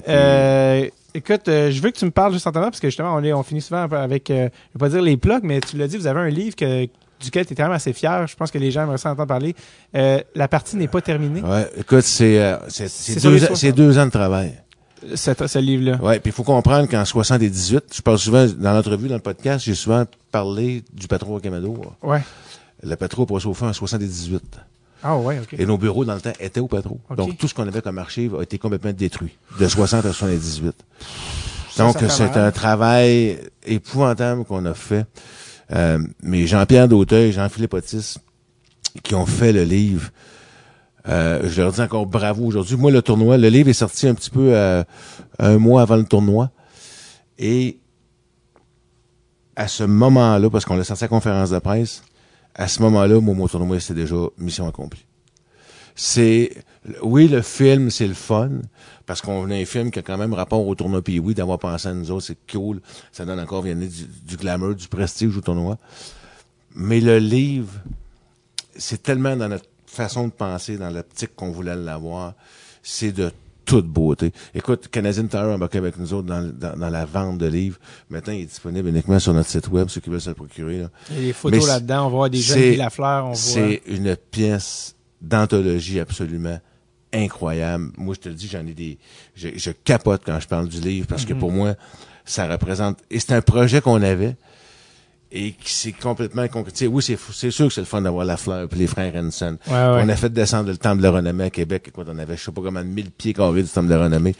Mais le livre, là, écoute, j'étais avec le maire de Québec, tout le monde connaît Régis. Ouais. J'en donnais un Régis. Puis là, on avait une conférence de presse conjointe sur un autre sujet. Ouais. Et là, il me parle, il dit, Pat, sais-tu quoi? Il dit, ton livre, il dit, il est écœurant. Il dit, il est dans mon char. Puis il dit, quand je m'envoie d'une place à l'autre avec mon chauffeur, là, il dit, je prends le livre. Là. Puis là, ça m'amène à penser que lui a joué une telle année. Puis là, il me ramène, il dit, puis il est tellement, puis il est beau, c'est vrai qu'il est beau, je le cache pas, là. Mais il dit, il est écœurant, ton livre. Fait que c'est pour moi, c'est le... Ça en est une partie de l'héritage de ce livre-là que tu as laissé. Définitif. Moi, j'en parle beaucoup, là, du livre, là, mais pour moi, c'est quelque chose on est allé chercher les valeurs qu'on voulait avec le livre, parce que c'est quoi? Il y en a 1% qu'on dit qu'on est dans la Ligue nationale, mais il y en a qui ont marqué l'histoire. Écoute, Jeannot Farland, je pense à Jeannot, il est tout chauffeur d'autobus au RTC aujourd'hui, là. Jeannot a rempli le Colisée, là. 2, 3, 4 fois, là. C'était incroyable, là. Jeannot, il jouait pour les Petits Nordiques, il représentait les Petits Nordiques, hein. Il était un gars de Beauport. Il remplissait le Colisée, Jeannot, à lui tout seul. À 13 ans. Ouais. Parce que c'était un joueur fermé. C'était un exceptionnel. Okay. C'était incroyable. Jeannot, c'était un talent, là, fou comme ça se peut pas. J'en ai jamais fait de carrière. Ouais. Mais c'est quoi? Jeannot méritait dans le livre. Ouais. Et c'est ce qu'on a voulu faire avec ce livre-là. C'est d'aller chercher. Écoute, j'ai du monde, là. Il y a une madame, l'autre fois, qui m'appelle. Elle dit, j'ai entendu parler de ça. Elle dit, mon mari, il est dans le livre. Puis savez-vous quoi? Elle dit, il est à l'hôpital aujourd'hui. Il a un cancer, je pense, puis il va pas bien. Puis il sait pas. Puis j'aimerais ça, je te dis quoi? Je suis parti d'ici. Je me suis allé, la madame, elle dit, tout le temps avec lui. Elle dit, je peux pas. J'ai dit, je vais aller vous le porter. Je suis parti à l'hôpital Saint-François-d'Assise, l'Enfant Jésus, excusez-moi. Je suis parti d'ici, je suis allé le porter. J'ai dit, êtes-vous capable de descendre pour que je vous donne le livre? La madame, elle en pleurait. T'sais, mais c'est un peu ça, c'est les valeurs du livre qu'on trouve à travers les valeurs du tournoi. Ouais. Et c'est ce qu'on voulait faire. Pour moi, j'espère que si je suis plus là, aujourd'hui, c'est sûr qu'on a beaucoup plus de technologie qu'on avait dans le temps, là, pour récupérer du matériel pis ci pis ça, là. Ouais. Mais que il y aura une suite dans 10 ans à ce livre-là, un autre chapitre, parce qu'on marche par décennies, là. Ouais. Qu'il y aura une autre décennie au livre là, qui va se rajouter. Ouais. En terminant, qu'est-ce qu'on souhaite au tournoi de hockey Pee-Wee de Québec? C'est quoi la prochaine étape? C'est quoi la suite? Pour le 61, il va être mollo. Je te le cache pas, là. Parce que, on a travaillé fort au 60. C'est ce qu'on appelle un hangover. Oui, absolument. Regarde, je l'ai dit à tout le monde. J'ai dit au CA, je l'ai dit. Tu sais, on a rushé un peu. Il sera pas moins le fun. C'est juste que... Il va juste être, bon, c'est ce que je dis ça, là. Parce que les fois que je dis ça arrive. Pas, ça arrive. Mais le 60e était quand même 1, 2, 3 étages au-dessus. Ah ouais. Mais moi, tu me demandes ce que j'ai appris du 60e, même après 28 ans. J'ai appris que c'est ce que on attendait 60, 65, 70 pour faire, pour inviter des joueurs. Ouais. Ben, ça, on le fera plus. On va le faire direct là l'année prochaine. Ouais. C'est ce que je suis déjà pour parler avec. Tu sais, t'amènes un gars, tu sais, je regarde Jérôme McGinley, là, qui était ici au tournoi Pee-Wee cette année, là, avec son gars, là. Et, c'est quoi, ça a marché, là. C'était incroyable. Il venait avec son gars, là. Mais je vais inviter des joueurs qui veulent venir faire une couple de jours parce que les gens aiment ça. On leur redonne. Comme je te dis, ça fait partie du show du tournoi Pee-Wee. Puis ce qu'on souhaite, juste que... Je souhaite juste... Moi, j'ai une peur, là. Moi, c'est de voir le hockey où on s'en va, là, avec le scolaire, le civil, comment on dilue ce produit-là.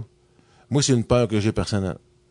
Comment on dilue le produit qui est bon parce que on a une façon de faire qui est, je vais peser mes mots, je dirais pas bonne, mais qui est pas la bonne. Mm-hmm. Je pense qu'il y a quelque chose à faire là-dessus. Il faut que quelqu'un se penche. Tu sais, dans le temps, on était des années à pas vouloir, mon Dieu, excusez-moi, à pas vouloir le scolaire.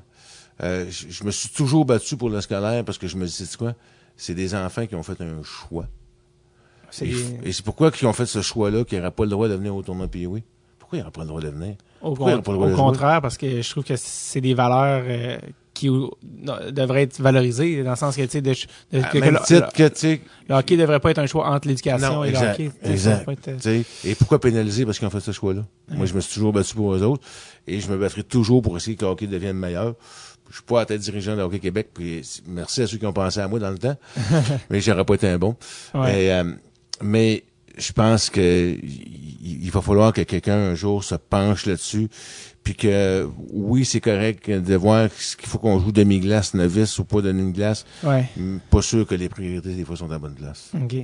Eh ben, c'est un dossier qui est à suivre, qui est un petit peu plus gros que nous. Ouais, exactement, puis je m'en mêle pas. C'est ça. Mais Patrick, merci beaucoup. Ben fun. Dernière fois. Oui, c'est peut-être vraiment plaisant. On voulait faire 1 heure, on l'a fait 1h49, on est rendu. Pas au montage. Non, rien de ça. Tout reste. Dernière chose, les dates, si vous voulez inscrire votre équipe, vous êtes un parent, vous êtes un joueur qui veut parler à votre parent. Dernière chose, les dates. Du 12 au 23 février 2020. 2020. Ouais, ça, c'est incroyable, hein? Mais ça, pour 2020, il faut être inscrit en juillet.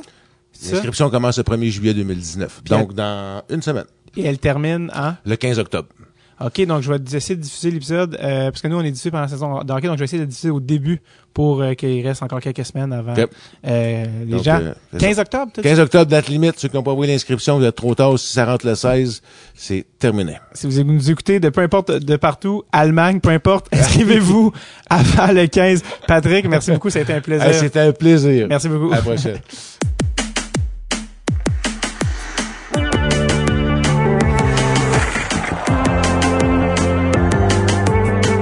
Un énorme merci à Patrick Dom de m'avoir reçu dans les bureaux du Centre Vidéotron. Ça a été franchement plaisant.